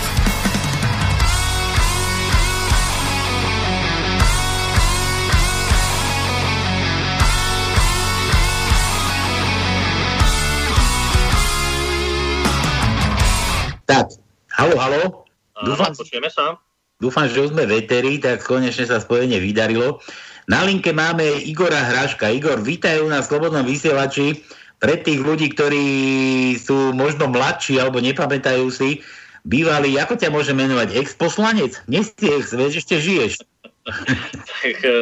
Tak nejaké tie tituly ostávajú, akože trvalo. No ale už nie som poslancom, bol som kedysi poslancom Národnej rady, áno. Takže pozdravujem, ďakujem pekne za privítanie, čau.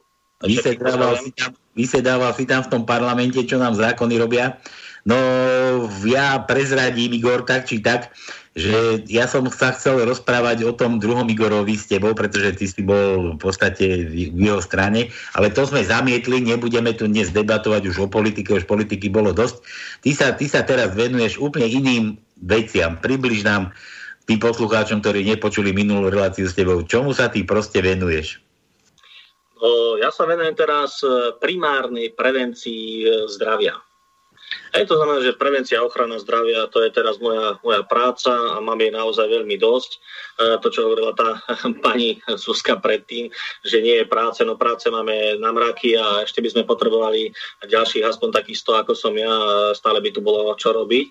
Lenže ľudia sa mnohokrát vyhovárajú, že toto nie, a takto a hento. Však nepotrebuješ nič vedieť, aj keď to prídeš do zamestnania, tiež nevieš všetko. Lebo nastúpeš do úplne novej firmy, najprv ťa niekto musí zaškoliť a potom si zvykneš a potom už môžeš robiť samostatne. A v podstate ľudia majú niekedy problémy.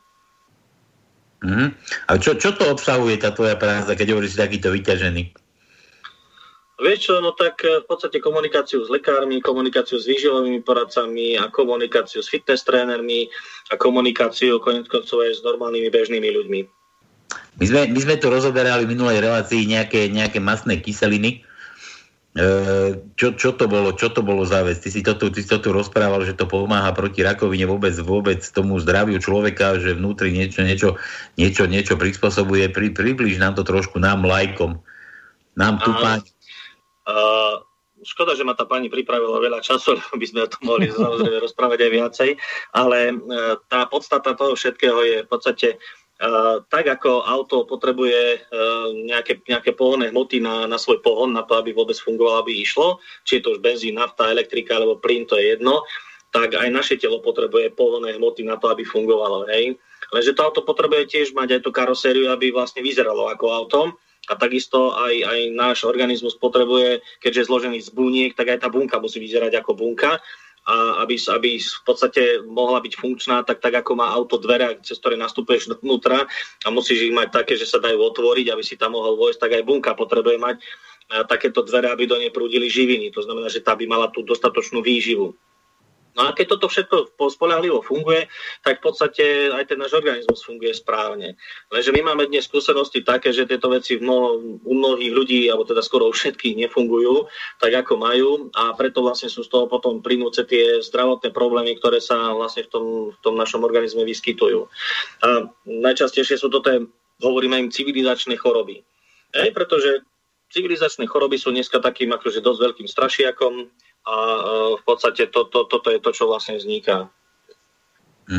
A pod toto patrí aj ten COVID, táto civilizačná choroba? Nie, COVID je infekčné ochorenie, hej, potom máme tie choroby, ktoré sa akoby získavajú vonkajším spôsobom, čiže pôsobením vonkajšieho patogénu, čiže to sú infekčné choroby, ktoré sú teda pôsobením buď vírusov, alebo baktérií, alebo plesní a tak ďalej. Takže to sú... Ale keď si v pohode, tak by mal potom mať väčšie problémy na teba skočiť taký vírus. Áno, a to je práve v tom, že my dneska máme veľmi oslabený náš vrodený, prirodzený imunitný systém. A teraz vlastne je to, čo sa hovorilo, aj tá pani hovorila, že vakcína, škaredé zlé. Áno, vakcíny sú niečím, čo je pre naše telo neprirodzené, aj keď od istého času sa teda používajú, lebo istým spôsobom pomohli, ale oni vlastne podporujú ten získaný imunitný systém. To znamená, že ten adaptabilný.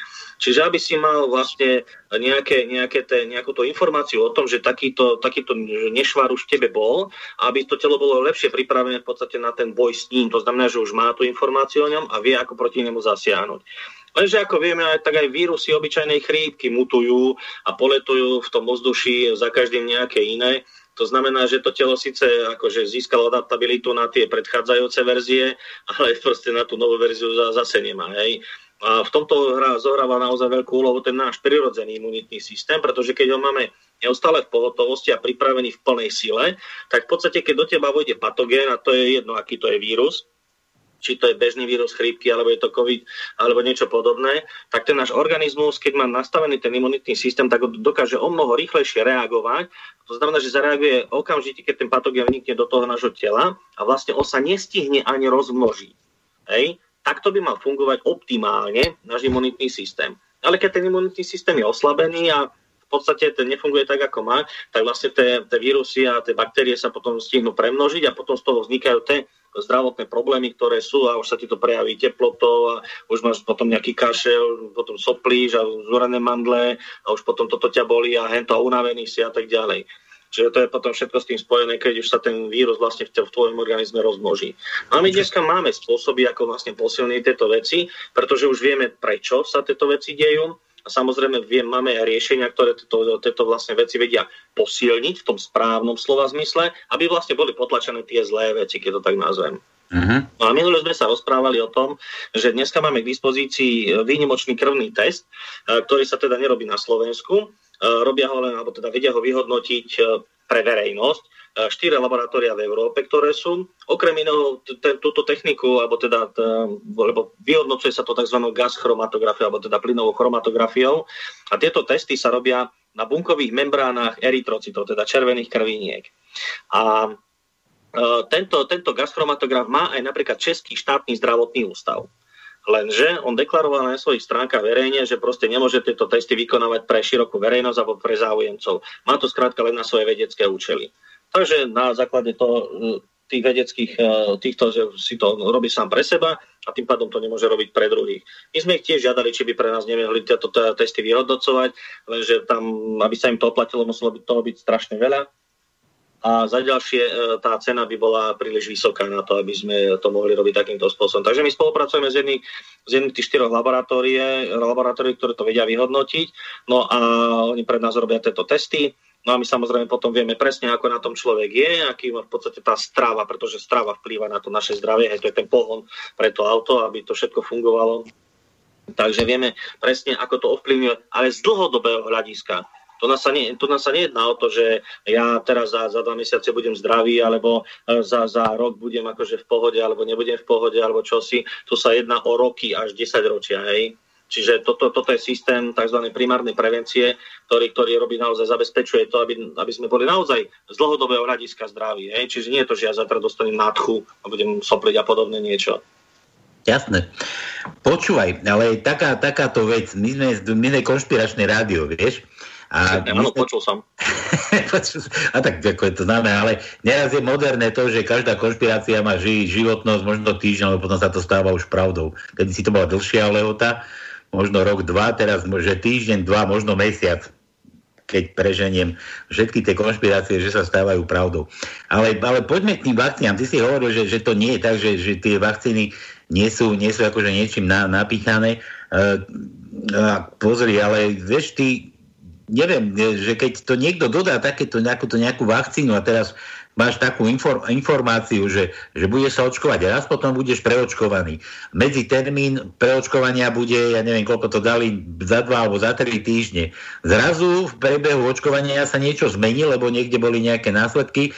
A ešte aj taká vec, že touto vakcínou môžeme očkovať len do 55 rokov a zrazu sa všetko zmení a zo dňa na deň je už to proste inak, že táto vakcína bude už aj pre tých starších, aj nad 55 rokov, môže byť aj do tých 70 a touto vakcínou teraz nebudeme očkovať po 3 týždňoch, ale budeme ten termín predĺžovať, že to bude 10-týždňový termín, vieš? A potom musíš pochopiť tých ľudí, že sú z toho vystrašení, že sú z toho úplne mimo. Pretože už keď ten výrobca ani nevie, že čo vôbec vyrobil, čo vôbec dodal a aké nejaké parametre tomu nastavil a zrazu to tu niekto svojvoľne mení a teraz ja môžem vedieť, či to bol ten výrobca, či to bol len nejaký politik, ktorý tam sedí vo vláde, možno niekto nejaký taký, čo potrebuje na nejakých vakcínach zase zarobiť biznis. Vieš, že to akože musíš chápať takéto tie poznámky, čo vôbec vyplývajú tej konšpirácie, z čoho. No, ja to samozrejme chápem, že ľudia sú z toho frustrovaní a ja celkom aj rozumiem, ale ja som hovoril, že vakcína, ja som mal teraz konkrétne na mysli normálnu chrípkovú vakcínu, ktorá ti vlastne zabezpečuje to, že ti posilní ten adaptabilný, ten sekundárny imunitný systém. Hej, to znamená, že on vie potom rozoznať, už má tie látky, proteíny, ktoré sú proste reagujú už potom na prítomnosť toho konkrétneho nejakého neduhu, alebo v tomto prípade teda vírusu, a že vie teda o mnoho rýchlejšie zareagovať potom aj tento imunitný systém. Ja som nehovoril o tom, že teda čo je v tých vakcínach, alebo akým spôsobom. A za ďalšie, vakcína, ja som aj napísal taký status do seba na svojej stene na Facebooku, že vakcína ťa ochráni voči jednému vírusu alebo voči jednému typu. Je treba z vírusu, zoberieme teraz ten COVID, možno aj s jeho mutáciami, to je jedno. Lenže systém, ktorý máme my dneska k dispozícii, ktorý posilňuje tvoj prirodzený imunitný systém, tak nie že len posilní ten imunitný systém, ale on ťa dokonca dokáže ochrániť aj pred civilizačnými chorobami. To znamená, že riešenie, ktoré je dneska k dispozícii, úplne prirodzené riešenie, pretože už sa o ňom vie, len doteraz neboli také výsledky, aj lekári boli voči tomu skeptickí a dnes, keď vidia výsledky aj samých na sebe, tak tí, ktorí vlastne už sa pustili s nami do spolupráce a majú túto diagnostiku k dispozícii, tak už hovoria trošku iným spôsobom. Hej. A my teraz napríklad pre lekárov máme v sobotu taký seminár, kde zastrešuje to Česká lekárska komora, dokonca 4 kredity za to dostanú lekári, ktorí sa zúčastnia tohto seminára. Takže nie je to žiadna že alternatíva, lebo hod na kravičku bude teliatko. Sú to proste normálne veci, ale v podstate riešené tým prirodzenejším spôsobom, lebo sa prišlo na to, že ako to dokáže fungovať o mnoho lepšie. Hej? A napríklad tá tetuška tam spomínala, že dneska je problém s ťažkými kovmi. No nie je to dneska problém, dneska sa vie, čo dokáže tie ťažké kovy z toho tela vytiahnuť a tiež doteraz nebolo také efektívne riešenie. Minulý rok prišla s tým jedna firma, baba, ktorá sa s tým doktorka zaoberá celý život, tak v podstate našla ešte efektívnejšiu formu a dneska vieme, že na čo sa dokážu tie ťažké kovy vlastne vytiahnuť z tých tkaní, pretože s tým je problém normálne. Aj napriek tomu, že niektorí tvrdia, že to sa dá očistiť v pečení a v obličkách. Dá sa, hej, len proste to potrebuje nosiť, keď to ide z tej pečenie tým vrátnicovým obehom do toho čreva a malo by sa to v podstate vylúčiť niekde a keď to nemále ten nosíš, tak proste sa ti to vráti naspäť do toho krvného obehu a potom ti to robí zase šarapatu niekde, lebo sa to usadí tam, kde sa to usadiť nedá. Takže dneska sú aj na toto riešenia, ale málo ľudí o tom vie a my sa snažíme teda to rozširovať. Niektorí sú samozrejme skeptickí, lebo povedia, že tu sú hoaxy, hej. Treba si to vyskúšať, tie výsledky sú reálne, normálne, akože takže naozaj toto hovoríme o trošku o inom riešení, teraz, ktoré máme, to bolo konkrétne na ťažké kovy. Ale že skutočne akože stačí, keď poznáš základné zákonitosti, nemusíš byť aj na to odborný a v podstate, keď pochopíš princíp a podstatu toho celého, ako to funguje a že v čom je treba aj výnimočnosť toho riešenia, ktoré dneska máme my k dispozícii, že sa to líši od toho, čo boli doteraz ľudia zvyknutí, aj lekári, pretože neboli tie výsledky. A my dnes im vieme ukázať, že prečo neboli tie výsledky a niektorí aj napriek tomu si melú svoje a v podstate budú zastávať ten svoj názor a že ja dneska mám bylinky a áno, ako bylinky sú super, však ja si ich tiež pestujem na záhradke. Povedzme si tak, že keď prídeš za lekárom a on ti povie, že máš nedostatok, horčíka, no tak nejdeš do lekárne a nekúpiš si železo, keď máš nedostatok horčíka. Rozumieme si, proste železom nemôžeš nahradiť horčík, pretože to je úplne iný prvok. Hej? A presne tak isto, ako iné látky nemôžeš nahradiť, alebo teda bylinkami, a teda látkami v bylinkách nemôžeš nahradiť to, čo sa nachádza niečom úplne inom. Hej, čo dneska máme málo k dispozícii. A proste tak, ale ja nemôžem chcieť, aby ľudia boli zdraví, to musia chcieť oni. Takže ja im informáciu veľmi rád odovzdám, akože toto je to, čo ponúkame my, alebo to budete riešiť, alebo to nebudete riešiť. Keď to budete riešiť, viem vám pomôcť, keď to nebudete riešiť, musíte počítať s tým, že to lepšie nebude. Takže, ale že debatujeme o tom, ale zhodneme sa na jednom, že taká prirodzená imunita je treba aj proti dnešnej tej situácii covidovej o mnoho lepšie riešenie, ako potom niekde násilne to potláčať a riešiť a takéto prirodzenou. Samozrejme, veď o tom písal aj Český štátny zdravotný ústav. Presne pred rokom, 15. marca dal článok vonku, že čo dokáže posilniť, alebo teda pripravte sa na ochorenie koronavírusom COVID-19. A tam krásne ukázal, že čo môže pomôcť. My to riešenie dneska máme k dispozícii. A to je to riešenie, čo ty hovoríš, že máš veľa práce s ním. Áno, presne tak. Tak, vieš, ja si myslím, že nikdy nie je neskoro. Čo to ty vôbec ponúkaš tým ľuďom? Pozri sa, ten test vyhodnocuje lipidovú štruktúru bunkových membrán tých erytrocitov. A v podstate červené krvinky sa veľmi podobajú 98% bunkám v našom organizme, ktorý máme tam 50 miliónov. To znamená, že na tých bunkových membránach my dokážeme, pretože bunková membrána je zložená z tukov, to sú fosfolipidy. A tam vlastne sú naviazané tie mastné kyseliny, sa im dneska hovoria. A to sú omega 3, 6, 7, 9 a nasýtené mastné kyseliny. A my sme z nich vybrali 98% tých najdôležitejších, tých najpodstatnejších, ktorí majú aj určitým spôsobom vplyv na to naše zdravie. A my tam presne dokážeme určiť ich hladiny. To znamená, že ich percentuálne zastúpenie v tej bunkovej membráne. A na základe toho rozloženia ti ukážem, že tohto máš navyše, to znamená, že tu na obmedz toto, tu na prestaň príjmať toto, to k tomuto sa vyhne úplne, ale na druhej strane potrebuješ príjmať toto, pretože tu máš 92% deficit, hej. Keď ti chýba niečo 92%, tak už je to na pováženie, nemyslíš? Tak určite budeš so mnou súhlasiť. Takže my na základe tohto vieme presne určiť, že pozrite sa, toto potrebujete dostať do tela, toto potrebujete obmedziť, toto potrebujete vylúčiť a tu vám ešte chýbajú ďalšie veci, ktoré sú s tým spojené, lebo tu vidím v tých hodnotách, že vám to tu na trošku skáče, alebo teda dotiaľ to vám to funguje, odtiaľ to vám to už nefunguje. To samozrejme s tým testíkom, s tým vyhodnotením sa dá samozrejme vyhrajkať a ukázať sa naozaj tým ľuďom, že v čom sa dá zlepšiť a čo treba ubrať, aby naozaj tá strava obsahovala to dôležité, čo ten organizmus potrebuje. Samozrejme to neurčuje všetko, pretože v strave by sme potrebovali mať aj ďalšie zložky, ale to je ďalšia osobitná kapitola. Ale v prvom rade my musíme spriepustniť bunkové membrány, aby sa do tých buniek dostala aj tá výživa. A pokiaľ bunkové membrány nemajú to obsadenie presne také, ako majú mať, tak v podstate tá bunková membrána je taká tuhá, tvrdá, neprepustná, nedostatočne priepustná, nepermeabilná. A tým pádom tie bunky nie sú dostatočne vyživované. A keď to nemáš vyživované, to som už hovoril, že v podstate to nefunguje. To, čo nám vychádza z tých testov, najväčší deficit je samozrejme v omega-3 mastných kyselinách. Tu nám teraz poviem dva také postoje. Stretol som sa s tým, že časť výživových poradcov, alebo teda niekoľko, lebo ich je, chvála Bohu, menej, zastáva tvrdý názor, že omega-3 mastné kyseliny nám stačia tie, ktoré sa nachádzajú v rastlinných semienkach. Dneska viem podľa výsledkov testov, že to nestačí, pretože za prvé hladina tzv. alfa-linolenovej mastnej kyseliny, ktorá je teda zástupcom omega-3 mastných kyselín, teda tým skrátkym reťazcom, to je jedna. Potom tam máme ďalšie 3, ktoré sú s dlhým reťazcom a tie sa nenachádzajú v rastlinných semienkách. A samozrejme je to trošku iná podoba. Takže tá alfa-linolenová mastná kyselina má obsah tej bunkovej membráne 0,53%. Kdežto napríklad EPA, mastná kyselina, má už obsah 4,17, príkladmo, a kyselina DHA, omega-3, má 4,77%. Tak ťažko z 0,53 môžeš vyrobiť 4%, hej? To je už základná matematická proste logika, to nepustí. No a čiže toto nefunguje. No a my dneska vieme, že v podstate tá jedna mastná kyselina je zastúpená z toho rastlinného pôvodu len jedna. Kdežto tieto ďalšie sú 3. To je EPA, eikosapentainová, DPA, dokosapentainová a dokosahexainová. Oni majú pomenovanie podľa toho, koľko majú uhlíkov vlastne v sebe a koľko dvojitých väzieb obsahujú v tej molekule. Takže preto sa dokosapentahe, dokosahexa a tak ďalej. A tieto sa výlučne nachádzajú napríklad v morských rybách, v morských plodoch a v morských riasach. Takže stačí si teraz uvedomiť, že ako často človek konzumuje morské ryby a podľa toho si môže spočítať, že akú zhruba hladinu tých omega-3 mastných kyselín v tom tele mať bude. A tým, že ja mám urobené samozrejme tie testy a vo svojom počítači, ktoré nás práve voláme a komunikujeme, tak máme ich asi 270, tak všetky majú deficit, teda pri prvom teste. Samozrejme, tí, ktorí už sú v riešení, tak tí už majú tie testy, samozrejme tie sekundárne, tie druhé, o mnoho lepšie.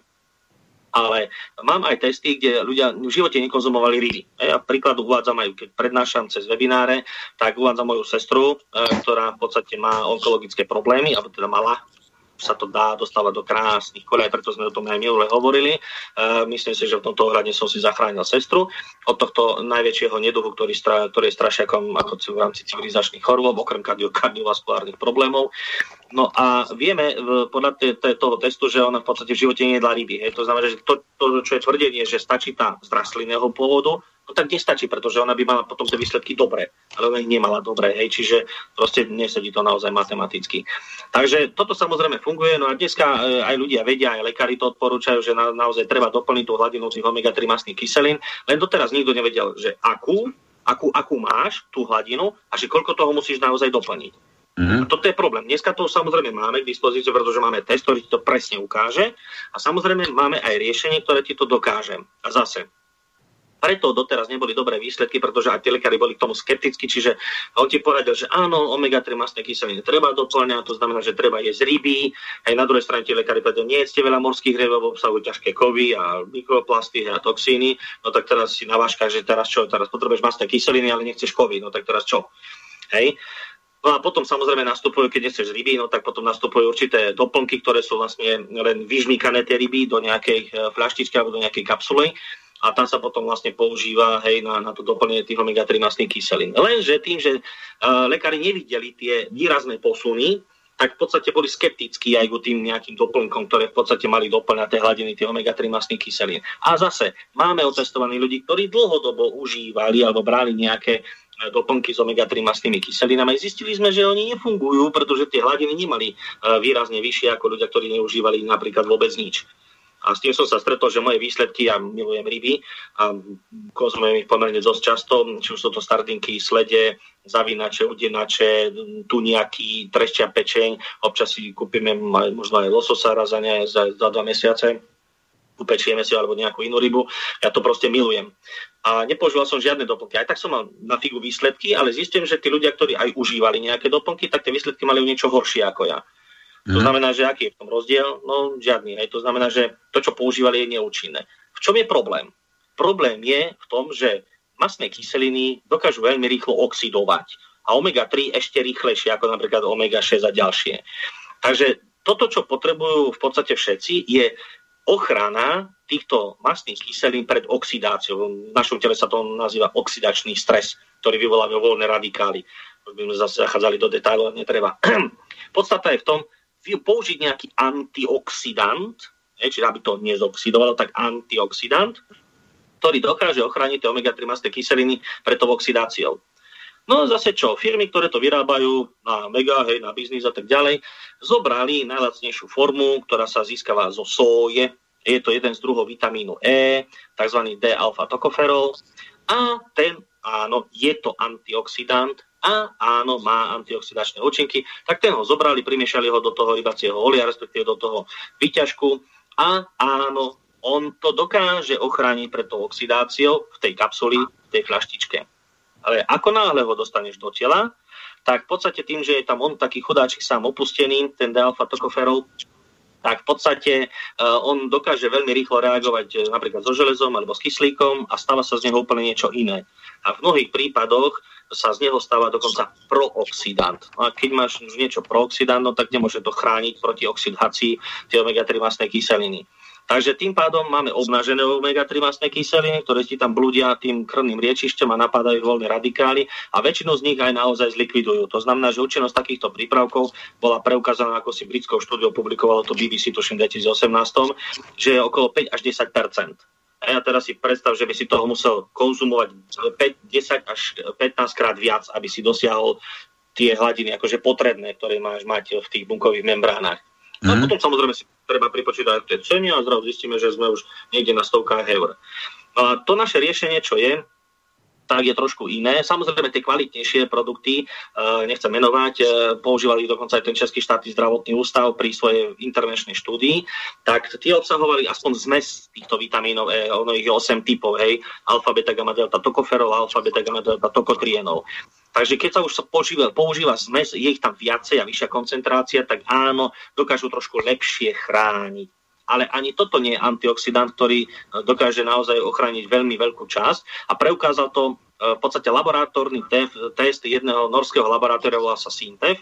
Oni v roku 2010 urobili takú štúdiu a robili porovnanie krylovho oleja, zobrali koncentrované omega-3 s tým jedným vitamínom E, potom zobrali výťažok z treščej pečenie, ale už s viacerými, teda s mixom vitamínom E. Oni postupne vlastne zisťovali ten index oxidačnej stability. Tak ten krylov olej, ktorý používa ako antioxidant astaxantín, tak ten vydržal 5 hodín bez oxidácie. Potom zobrali tie koncentrované omega-3 mastné kyseliny s tým jedným vitamínom E, to vydržalo nejakých 9 hodín. A potom zobrali tú treščiu pečeň, ktorá vydržala 15 hodín s tým mixom vitamínov E bez oxidácie. Takže celkom fajn. Problém je ten, že zase vedci zistili, že omega-3 mastné kyseliny potrebujú zhruba 20 hodín na to, aby keď ich dáš do tráviaceho systému, prejdú celým tým tráviacím procesom, dostanú sa do kardiovaskulárneho systému a rozdistribujú sa po celom organizme tam, kde majú byť, tak potrebujú na to 20 hodín. Takže 15 hodín tiež nestačí v dostatočnej miere, preto je tá účinnosť taká nižšia. No a potom sa zobralo riešenie, ktoré v podstate máme my k dispozícii a tieto ako antioxidant sa použili polyfenoly. A mnohí vedia, že polyfenoly sú látky, ktoré sa nachádzajú v každom ovoci a zelenine a nachádzajú sa v šupke. Pretože polyfenoly chránia ten plod, či už je to koreňová zelenina, nejaká iná listová alebo nejaké jablko, brosky a tak ďalej, chránia pred vonkajšími stresormi. To znamená, že pred mikróbmi, baktériami, škodcami, UV žiarením, chemickými látkami vzdušia a tak ďalej. Lenže keď zoberieme nejaké ovocie a zeleninu, tak to držíš v ruke a teraz rozmýšľaš, čím to bolo striekané a koľkokrát to bolo striekané a čím to bolo napúšťané. No tak chytíš, zoberieš škrabku a ošupeš to. Ošupeš šupku, to vyhodíš, lebo nevieš, čo tam bolo a tým pádom sa pripravíme o dôležité polyfenoly, ktoré sú naozaj veľkým ochrancom našich buniek a lipidov pred oxidačným stresom. No a táto kombinácia naozaj dokáže byť o mnoho efektívnejšia ako tie predchádzajúce. Takýto olej vydržal až 35 hodín bez oxidácie. Oni to potom stopli ten test, lebo už to nemalo význam. No a dneska vieme, že táto kombinácia naozaj je funkčná a dokáže ľudí za veľmi krátky pár mesiacov, my robíme druhý test po 4 mesiacoch, takže dokáže za 4 mesiace tých ľudí posunúť do tzv. My tomu hovoríme zelených čísel z toho červeného mora. Hej, a tým pádom, keď sa organizmus dostane do rovnováhy, tak v podstate začína aj ináč fungovať. A sám skutočne tam potom odchádzajú tie zdravotné problémy, pretože ešte tam je taký problém, že keď máš veľa tých omega-6 mastných kyselín v tých bunkových membránach, tak oni sa potom premieňajú na tzv. Prostaglandíny. A tie prostaglandíny z tých omega-6 sú prozápalové, to znamená, že podporujú vznik zápalu, podporujú krvnú zrážanlivosť. Je to super skvelé na akutný zápal. Lenže keď ten zápal je vybavený a rány sú zacelené, tak trvá tam zase tie prostaglandíny z tých omega-3, aby ten zápal sa stiahol, alebo tie sú protizápalové, rozširujúci, aby spriepustňujú ten kardiovaskulárny systém a tak ďalej, pôsobia proti bolesti. No lenže keď máš ten nepomer, tak v podstate ten zápal, ktorý tam v tom tele je, tak prerastá do chronickej podoby. No a keď je niečo chronické, tak to už je pre náš organizmus zlé. A ten chronický zápal ešte má takú výhodu, že my ho vlastne necítime, on nás nebolí, takže my ani o ňom nevieme, pokiaľ s ním robíme takýto test. Hej. A už keď sa prejaví, tak vtedy sa prejaví ako choroba. No ale my keď ten zápal odstránime, respektíve odstránime príčinu jeho vzniku, no tak samozrejme, že ten organizmus potom zrazu funguje úplne iným spôsobom. Hej, keď nemusí bojovať na všetkých frontoch so zápalom, tak sa potom môže aj lepšie sústrediť samozrejme na nejakú konkrétnu hrozbu. Takže toto je dneska, čo máme k dispozícii a máme samozrejme skvelé výsledky, ktoré už sú potvrdené aj lekármi, pretože teraz v sobotu už budú dvaja lekári ukazovať priamo kazuistiky na svojich vlastných pacientoch využitím práve tohto nášho prístupu. Takže zase nie je to nič vymyslené, to sú skutočné veci, ktoré sú zo skutočnej praxe. Mm-hmm. Ja som ťa stíhal vnímať ešte, zatiaľ som možno, že v obraze, lebo ako ide ti to ako profíkovi, to ti musím uznať. A ja som sa chcel len dostať, akože je lepšie, teda, ale podľa toho, čo si rozprával, som pochopil, že asi tie umeliny a takéto tie výrobky, tie zmiešaniny, čo sa doplňa proste do tej výživy, že nie je to takéto dobré, že lepšie je akože konzumácia alebo príjmanie tých omega kyselín proste normálne na prírodnej bázi, akože živé, čo bolo urobené čerstvé, aby bolo a takýmto štýlom. Áno, určite. Čerstvé ryby sú skvelá vec, len otázne je, že či takú rybu na Slovensku zoženieš. A otázne je, že či bola lovená, alebo bola niekde odchovaná a keď bola odchovaná, či bola krmená, pretože také ryby už nemajú dostatok omega-3 mastných kyselín, pretože nie sú krmené prirodzenou potravou. A okrem toho ide to trošku viacej do peňazí. Hej? Takže my máme napríklad spočítané, ja som si sám robil takú vlastnú štúdiu a porovnal som ryby, ktoré sa v podstate dajú sardinky v konzerve, tuňaka v konzerve, trešťu pečeň. Potom som porovnával mrazené ryby, ktoré sa dostať v jednom nie veľkej sieti obchodov, tie sú tuším v Bratislave, vo Zvolenie, v Košiciach, ešte nie, má to značku také veľké M, nechcem to tu propagovať. A tam majú naozaj lovené ryby a takisto som zobral tuším makrelu, zobral som tuňaka, zobral som lososa. No tak minimálne 3 až 4 krát drahšie by vyšla konzumácia takýchto rýb pravidelným spôsobom, a pokiaľ by sme si potrebovali dosiahnuť tú štandardnú dennú potrebu omega-3 mastných kyselín. Hej, takže ide to do peňazí. Takže naše riešenie je za prvé lacnejšie a za druhé nemôže obsahovať podľa potravinárskych noriem žiadne ťažké kovy ani proste takéto veci. Máme to testované v nemeckých laboratóriách, takže skutočne tam nič takéto nie je. Kdežto pri tej ryby si nemôžeš byť v podstate istý nikdy.